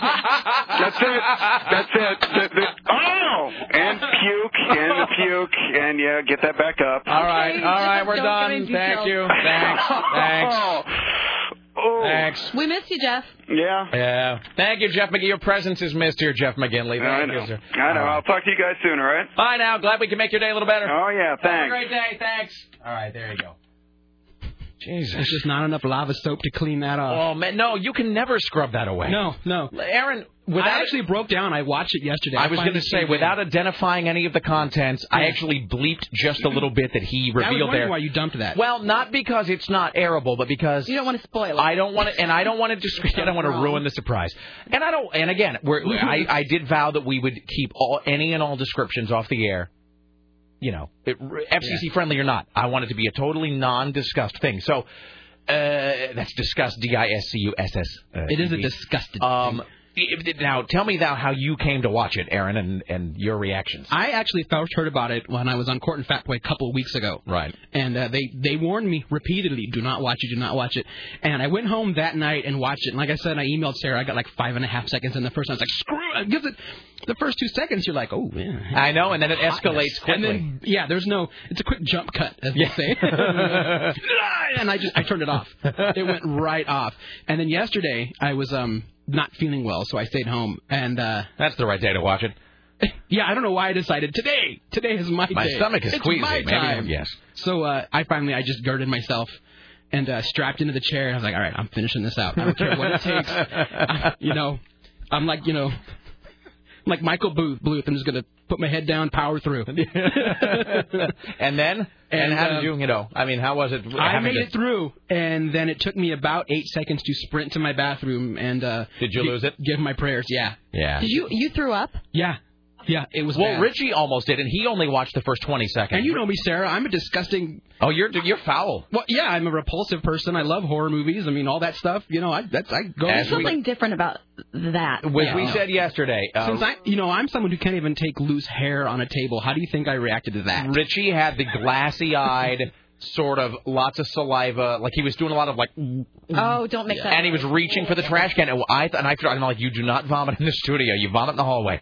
And it's good that he didn't, because I was at work listening to the show when you guys did that, and I'm a contact vomiter, and even if I hear it, it's all over. Then it's all lard ass at the blueberry eating contest. It's all like the Goonies over the rail. Hi, Susan Reynolds, how you doing over there? Well, you know how I get. Yes. I get just slap happy. Yes, you do. Around 4 o'clock every day. And a little kooky. I am really kooky. But I did. Richie was in a meeting with us after the show yesterday, and we asked him to tell us in just the most broad strokes possible. And we were asking questions like yes or no questions, are there animals involved, things like that. Yeah. And he was giving us enough, but I could see that he had this green tint to his all day coloring. All day. Yeah. Yeah, he couldn't, and he kept, and I kept saying so are you feeling him? And he's like, I'm still seeing it. I'm closing my eyes and I'm still seeing it. Yeah, he said it was going to take him a few days to get it out of his brain. Oh, no, I had to go to sleep with the Vicodin that night just to ensure the dreams would not overcome me as I closed my eyes. I had to use drugs to just knock me out, make it go away. Sarah, are you saying we need to break here? Yes. All right, so I'll tell you what, we'll take a break. We'll come back. More of Aaron Duran. Susan will give us a little news from the Ministry of Truth. And we've got... On the screen here, another video rodeo volunteer. So we come back, we'll do more of that, too. It's the Rick Emerson radio program. It's AM 970 Solid State Radio. Stay right there.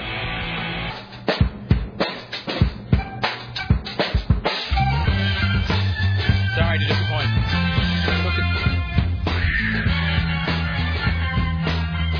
It's like one big hyperventilation today. Hi, it's the Rick Emerson radio program. Hello and howdy to y'all. It's 503-733-2970. 503-733-2970 here with Aaron Geek in the City of Duran. In just a moment, we'll be joined by Susan Reynolds at the Ministry of Truth. Let's see here. Hi, you're on the Rick Emerson Show. Sir, madam, as the case may be. Hello. Hey, how's it going? Hey, what's up? So I'm going to watch the video. All right. So where are you at, sir? You at work or home? I am at work, actually, but it's... as much as you warn us that it's not safe, I'm pretty sure it's all right when I work at a tattoo shop. Oh, well, okay. Life is cheap there. All right. Yeah. All right, sir. Is the sound on your computer turned down? No, it doesn't need sound, apparently. Well, there's sound in the background, but I don't know what it is. If you can turn the sound down, that'd be better. Sure. Yeah. All right. And then our only request is that, of course, you not use profanity or describe what you're seeing in any way. Sure. All right. Are you ready, Corey? Yeah, I'm ready. All right, Corey. Watch that video. Here we go.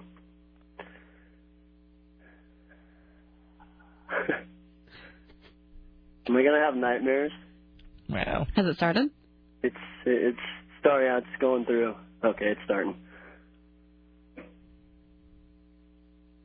Oh my God.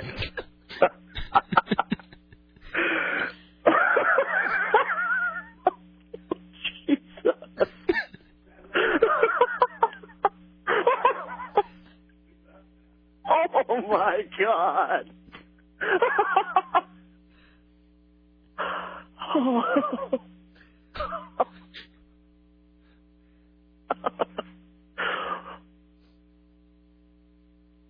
Oh my God.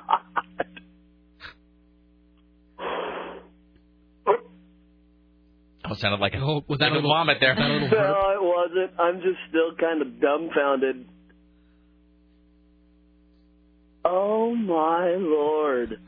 What is wrong with people? Excellent. I had a feeling it was something along those lines. Yes, but... and that feeling was correct, sir. All right. Well, I like to share the love, my friend. Yeah. All right. Glad we can make your day a little more interesting, Corey. Yeah. Still the best show ever. Excellent. Thank you for listening. Thanks. Bye. Hey, do you think some people just go into shock, like deer in the headlights, they can't pull away? Oh, I actually, the first time, was like scrabbling to try to close the window.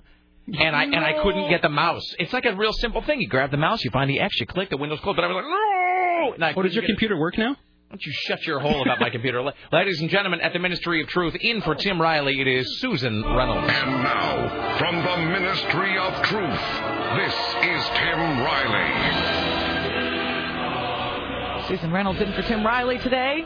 Good afternoon. Hi, Susan. Hello. How do you feel your last news went? I felt it went okay. All right. I give it just okay. You got to think positively, Susan. It was fantastic. Best news ever. There you go. Best See? news ever. Power of positive thinking. See? I Look how turned it all smart on. she looks with her glasses on. No, yeah, you look very intelligent. I just got to be able to see, you know. Citadel Broadcasting. Who? Citadel. Do they own radio stations somewhere? They do. They own sort the of a smaller company? I don't think so. Seems like they bought up the ABC stations. Oh, yeah. I think I thought they ran like the something Ag about Report. them. Yeah. Control. Yeah. Well, they will be the new boss of ousted shock jock Don Imus, who returns to the airwaves on WABC Radio New York. The deal was signed on Halloween night. I think that could be an omen, perhaps. Since he does look like the Crypt Keeper. Welcome to yes. I'm going to keep you in here all the time. You find me much funnier than everybody else does. I think you're hilarious. Yeah, I didn't think that was funny. You shut up. I half chuckled. I lolled. I fully Sons yuckled. of bitches. I yuckled. I yuckled. Make me bring up the video. Give me some of that Franzia. I guffaw. Insiders say the deal will pay him a base salary of $5 million per year, with the chance to earn more through syndication. Now, was his payout from CBS? Was that a one-time? It's like a one-time $20 million lump sum, right? I believe so. And that was not, but that wasn't contingent upon a non-compete thing. Well, probably it was. It's already been 4 months. He'll probably sit out 2 more, I would bet. Usually these are 6-month non-compete clauses, right? So there was no indication as to when this will start, but soon, I would think. Probably 2 months. Probably right after the holidays. Right. Let Imus have a nice... I just can't even imagine who's going to be a guest on that show at this point. Don't know, but he will have newscaster Charles McCord with him again. No word about former producer Bernard McGurk, who was, caught up in the scandal as well. In a related story, Al Sharpton will keep a close ear on the Don Imus show, because really, what would we do without Al Sharpton? Really, Anna, he is America's moral compass. Why don't they just co-host a show? That's a great idea. Perhaps he will be the first Ebony guest. and Ivory. I would be surprised actually if somebody hadn't floated that idea. Yeah, that if would some be Mark fantastic. Burnett guy hadn't suggested it. We now do live in Patty Chayefsky's Do it like a reality so. show where it's like a television show on like CNBC, whatever. Right. You know. Yeah, and you just put them both in there with their backup people. Sharpton and the Man. Yeah. Yeah. All right. Sharpton and the Reverend and the Cowboy. Yeah. Yeah. That's a great idea. Yeah. Write that down. All right. Maybe we want to send that in. Here's Susan Reynolds, ladies and gentlemen. Oprah's Leadership Academy has been rocked by scandal. Perhaps you've heard. But now an arrest has been made in South Africa as a result of the allegations of abuse at Oprah's Leadership Academy. The former school matron, those matrons... Now, her leadership academy is like a Tony Robbins leadership academy? She opened the school last January. There was a lot of hoopla and hype around this thing. She handpicked 152 pupils, all of them straight-A students, all of them from disadvantaged backgrounds, and they get free tuition, free uniforms, free room and board, and apparently free a little action on the side. Yeah. Oh, not a beating. Well, I think there was a combination of things. According to the reports, this ex-matron grabbed a girl by the throat, threw her against the wall, and swore and screamed at them and assaulted them. I see. So, just another day at school. All right, then. So anyway, an arrest has been made, and this ex-matron will be in court on Did the school Monday. have Oprah's name on it? Yeah, it's Oprah Winfrey. Oh, yeah. See, that guy, you're never going to hear, that person's going to vanish. They're going to vanish into a cell where they're going to be beaten with a hose. He's going to get Hillaried. I believe it's a woman. A woman, but I mean, she's going to disappear into a black bag somewhere. You don't cross Oprah. Oprah will, I mean, if you even... Oh, she's powerful. You step out like you're even going to kind of tarnish her image, she'll have you broken. She'll have you cut into tiny pieces and kicked into the ocean. Yeah, she's like Mr. McCready. That chick's going into the black bag. Yeah, totally. Yeah, you will never... You make an enemy of Oprah, your life is done. So, all right. Well, good for you, Oprah. Yeah. So anyway, a job where you're called the matron. Yeah. Not a good thing. No, unless you're one of those in one of those sexy reform school girls movies from the 80s. Sexy matron? Yeah. Well, then it's a movie of a different sort. Yeah. Well, the Sinful Nations of Saint Valentine. I know on the back of my bedroom door when I was a teenager, I had the movie. I had the lobby poster for Reform School Girls, which was okay. Which was great. Yeah. So yeah. Are you giving Aaron more wine? What could possibly go wrong? All right. Wow. I can't believe you drank that whole thing. I kind of like it. It's kind of tasty. Susan, you want some box wine while you're doing the news? No, thanks. I've got to keep my clear head. Uh-huh. Heavy. Oh, yeah, my I get goodness. That a lot. In sad news. Oh. Carlos Santana and his wife are divorcing after 34 years of marriage. Wait, hold on. There's a joke there somewhere. No, I guess not. Okay. All right. Santana and his wife been together 34 years, as I said. She outlined all the details of their marriage in a book, in a memoir, a couple years ago, and she talked about how he had been unfaithful a time or two. A rock star unfaithful? No, really? I know. Well, did he sleep on somebody's couch? Probably. Oh. What? What? Oh. What? What? Huh? What? What? No. I regret nothing. I'm sorry, Susan, go ahead. No, it's okay. You were distracted by a thing. Yeah. Well, anyway, he admits that he's made mistakes over these long 34 years of marriage, and he apologized for everything and I guess he thought that everything was okay. Well, fast forward 2007, divorce. So you're saying that even years later. Well, 2 years later. The repercussions of the a single misguided night. The scars might heal, but the pain remains. Did you say scarf? Scars. Oh, no, why would I say scarf? I don't know. Wait, what? Because you're drinking. I'm sorry. I'm drunk. I don't know what I'm doing. Well, in Carlos's defense, we are a loving people. That is much like the Irish. You are a swarthy, passionate people. Anyway, they live in the Bay Area. They've got 3 kids. They'll be fine. No, she's going to kick that guy out. She's going to drop kick him right out the door. I don't think they ever have to worry about anything. Maybe a little alimony or something. Mm-hmm. Speaking of money, a little black magic will save him. See, I tried to come up with a joke. I had nothing. Let me read this email. Rick, after that video, you know which one, I had to take a shower. No matter how hard I scrubbed, I could not clean my soul. I can only be thankful that there was music and I didn't have to hear them. It just gets worse and worse all the way through. I should have listened to your warnings, Rick, but I think you wanted others to watch it knowing just how to pique our curiosity. Still, I have questions such as, how did the cameraman make it through the filming? He or she had to endure the sound and smell in person. How many takes were needed for that as well? Also, what is the deal with the people in that video? They're smiling. How much would it take to make you smile through that? What kind of drugs could be strong enough to do that but not kill you? Sarah is lucky. She got a description, was able to know and still be spared. I remain a faithful listener. All right, here's someday, Sarah, someone's going to sneak it on you. Someone's going to email you into like the new Dark Knight trailer, and they're going to recut it. You want to see this video of Wade McCullum? And then it's going to be the girls. Yeah. You're going to be like 20 seconds in the movie. I saw one part of it when they were. I'm just saying it's going to get recut, and you're never going to sleep again. I mean, that's true. When they were sharing a. We've got a guy here who wants to watch it on a 32-inch monitor. Yeah. Let's do that, and then we'll do one more, and then we'll take a break. Hi, you're on the Rick Emerson Show. Hello. I don't know if it's really, I want to watch it on a 32-inch monitor, but it's, I have to do it for the sake of posterity. Yeah, of course, and because you are a good person. Can you enlarge the video on the website, do you know? I don't know. I don't think so, because I think it's an embedded window. Okay. Yeah. All right, sir, are you at work? No, actually, I'm at home. Okay, God, for once.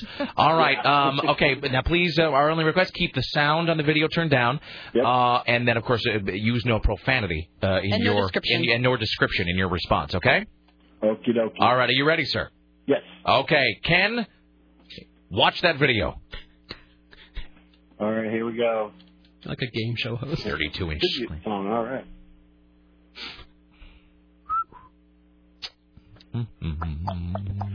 Okay. Okay.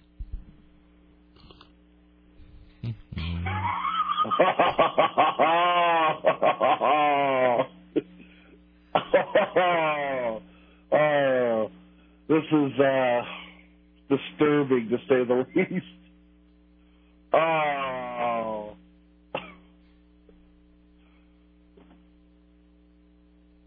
Oh. Oh, my goodness. Oh.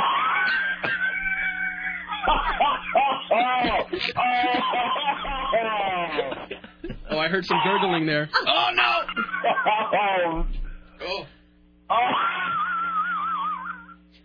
Oh, my goodness. Oh. Okay. How you doing over there? Hey. You know. All right. How you feeling? I'm all right. You know, I worked for a local plumbing company for several years, so I think I've steeled myself against that. You know, especially I've seen grease traps that have been more disgusting than that. So.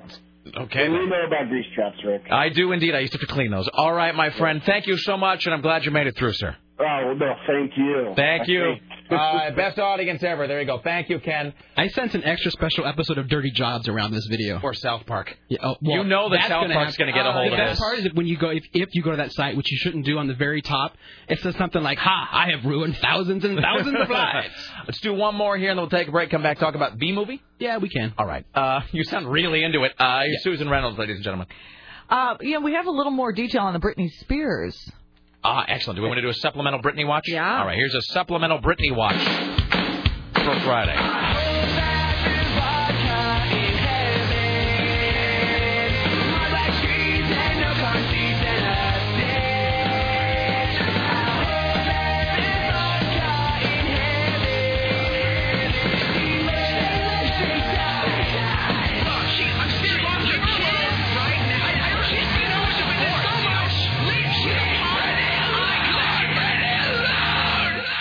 Susan Reynolds. Well, let's hope she's got a good life insurance policy, because the way she's spending money, there will be nothing left for her lovely little kid. Such a great mom tone in your voice right now. You got to think of these things. Okay, we've established she earns about $737,000 $737,000 a month. Right. Of that, she spends about $50,000 in mortgage payments. She's got a couple of homes. Right. Okay, $16,000 a month for clothes.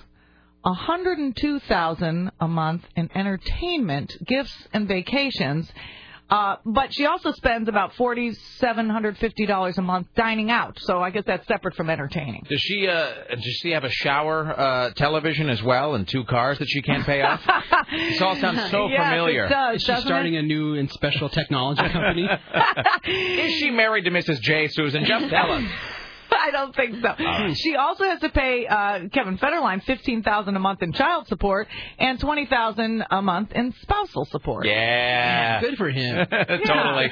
So, I mean, if you add all that up, which I didn't do, but my goodness, this girl is out of control. Now, K-Fed, on his side of things, he spends $7,500 a month in rent, $6,000 in security, because when you're K-Fed, you need people around keep the many throngs away. Yeah. He spends $2,000 a month in clothes and $5,000 in entertainment and $1,500 in dining out. So well, he's he's a spendthrift compared to her. He's Ebenezer Scrooge. He's a scaled down version. Of course. Of everything. Yeah. He's investing the rest in T-bills. Yeah, totally. Right. So there you have the Britney Spears spending docket for the month. Right. There's your Britney Watch supplemental version for Friday.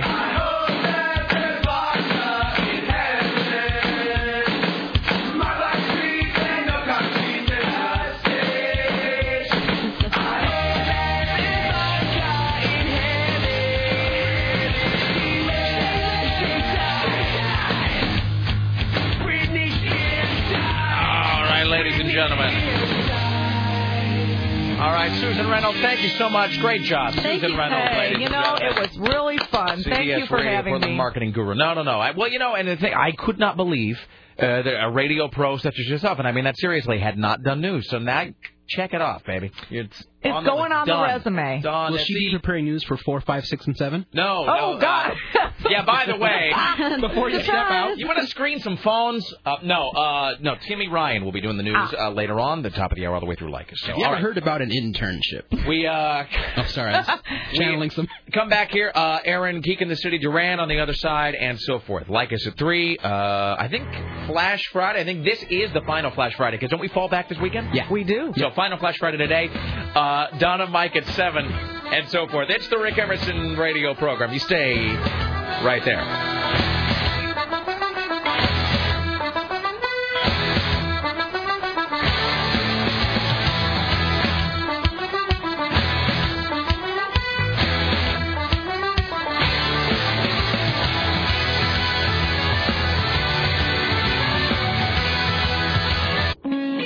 Details about anything, brother. There's no shame, but that's still for the best. Yeah. Anywho, I'm going to have some more wine. Have some more wine. We now enter the saddest part of the broadcasting day, the final segment of the Rick Emerson Show. We're here with Aaron Geek in the City Duran. Let's also welcome out of the Rick Emerson Show, Court Fatboy from Rock 101 KUFO. Hello.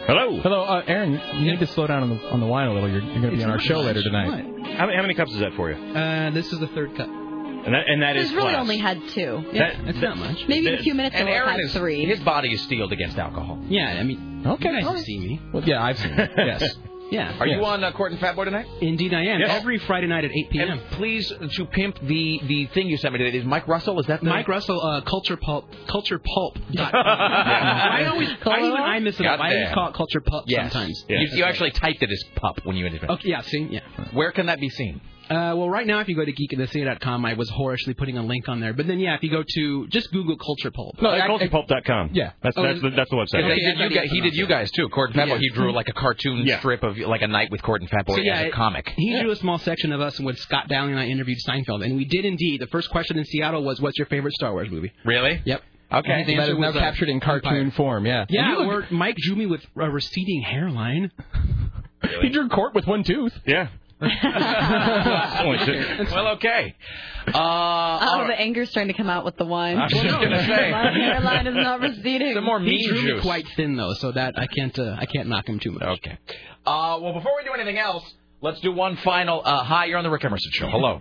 Hello. Hi. Who is this? My name's Nikki. Hi, Nikki. How are you today? I'm pretty good. How about yourself? I am dandy. All right, Nikki. This is going to be the final installment of Video Rodeo today. You're letting him watch it?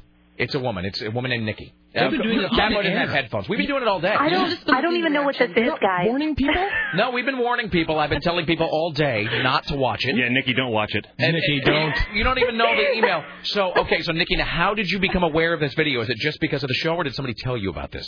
My husband walked in the door, picked up the phone, dialed you guys, and said, "Honey, you have to watch this video." What kind of man did you marry? What kind of horrible husband do you have? Did he order you from overseas? No, but he's certainly not going to be getting any tonight. Oh. Well, okay. Well, look. Wait, has she watched it yet? Look, it's up to you. No, she's ready to watch it now on the phone. He's definitely not getting I was going to say, he's not only because you'll be angry at him, but because you just won't be in the mood ever again after watching this. So I will give you now a few seconds. You can bail out if you want to. Oh, no, I'm always up for something new. Okay, all right. Okay, Nikki, are you in front of the computer? There's no shame in I giving am. up. Okay. No, not with this. No, none. All right, so here, as always, please, no profanity or description as you watch it. You can respond, just don't use profanity, don't describe what you're seeing. Nikki, okay? you can turn back now and live to love another day. Nikki, we are listening. Nikki, please now watch that video. All righty. All right.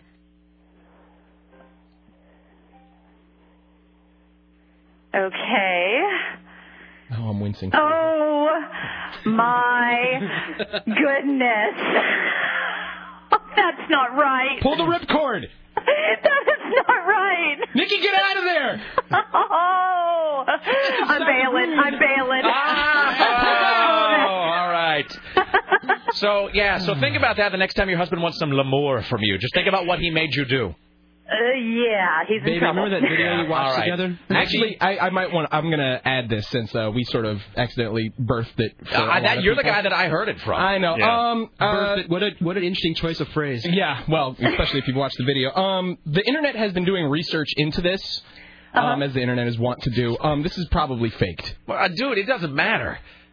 No, I mean, faked as in like. How do you fake that part at 5 seconds? How do you fake that? They injected. Here's the thing. Yeah, but you got to know we haven't been giving any description at all. I'm not describing exactly. You know what? I'm Regardless just saying. of whether or not that's fake, it's coming out of a place that's not fake. Yeah, that's true. The orifice is real. The orifice is real. All right, Nikki, I'm so terribly sorry. Remember this. It was not Rick Emerson's fault. It's your man's fault. I will remember. All right, thank you, Nikki. What video do you think is worse? This one or the octopus one we've watched before? I don't think I've seen The Octopus. Oh, I have. Yeah. No, that's bad, too. Let's move on. Yeah. There's one with eels. We can see that. I've seen the eel one. All right. Let's talk about a happier film. Yes. The Goonies. It has an octopus in it. Hooray! But edit it out. Is that, that's tonight, isn't it? Yes, it is. 11 o'clock, Baghdad Theater, 37th and Hawthorne, and it's a mere $3 to get in to see one of the greatest films of the 80s, especially if you're a kid in the 80s. We've been saying, come out and get your nostalgia drunk. That's how we're describing it. Yeah. It's a kids' movie, but there will be no kids in the theater. And is this a print? Is it on film? Oh, yeah, it's a 35mm that's print. Cool. See, and I don't think I never did see the Goonies in the theater. No, I haven't either. I saw it on VHS, when it came out whenever. Right. I actually wasn't allowed to see the Goonies in the theater for some bizarre. There was about a 5-year period in my life when my mom was super religious, and I could only see G Christian cartoons. I'm sorry. Yeah. Okay, so Goonies tonight, 11 o'clock. Yep. At the Baghdad, Court and Fat Boys Midnight Movie, and then B Movie and American Gangster, which you have seen. B Movie opens this Friday, and American Gangster, both of which I've seen. Both are actually really good. B Movie is stars Jerry Seinfeld as Barry B. He graduates from the class of 915. Realizes that when he picks a job, it's for the rest of his life. He gets outside the hive and realizes that he wants a life more than just mixing honey. It's a cute show. It's a charming movie. It's not real funny. There's not a lot of the cliche Shrek pop culture references in there. But B Movie is a cute film. If you've got a kid who wants to see an animated film, you're not going to be just completely annoyed by B Movie. So it's not bad. It's a fun flick. However, if you're just a bunch of adults and you want to see Denzel Washington just put the beat down on every single person that dares to step up in his face, and I do, you go see American Gangster. And this is Ridley Scott, right? Ridley Scott. I think Ridley Scott's best film in the last 10 years. Scott Dowley has gone so far enough as to say his best film since Blade Runner. Wow. I'm sorry, go ahead. It's a pretty fantastic film. Yeah. So I'm sorry, Sarah and I. No, she's playing with that. She's probably mocking my drunken slurs. No, I couldn't. All from crumpled pieces of paper. I'm pretty good at reading Sarah's lips, but it failed me just there. Anyway, American Gangster stars Denzel Washington as Frank Lucas. It's based on a true story on Frank Lucas, the man who basically cut out the middleman in the heroin trade in New York in the mid-'70s and got it right from Southeast Asia. His attitude was, what do you care? I'm just killing off junkies and making my neighborhood safe. No more gang fights. It also stars Russell Crowe as literally the only honest cop in New York. You really do realize in the 70s.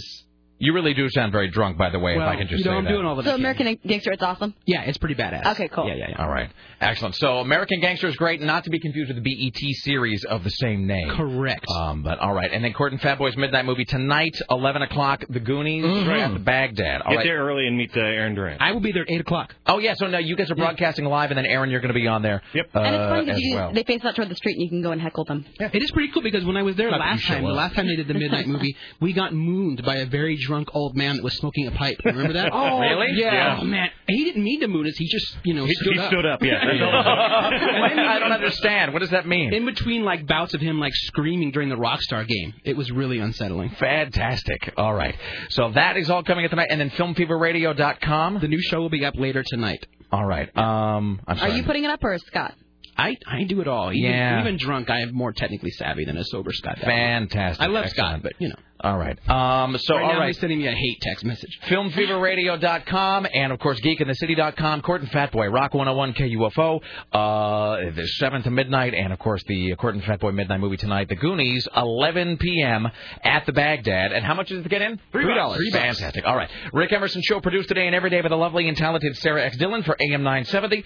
Solid State Radio, a proud part of the CBS radio family. And, of course, in the newsroom today, Timmy Ryan and Susan Reynolds.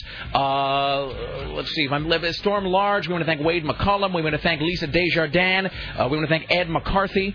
And, of course, Richie Bristol on the phones. The Gatekeepers, Dave Zinn. Don't forget to check out the podcast, which is up at 970.am, courtesy of Bridget from upstairs. As always, my friends, don't let the bastards grind you down. Thank you for listening. Watch out for snakes. And see y'all on Monday. Have a good, safe weekend. Bye now. I've had worse press than a paedophile or a murderer, and I've done nothing but charity for 20 years.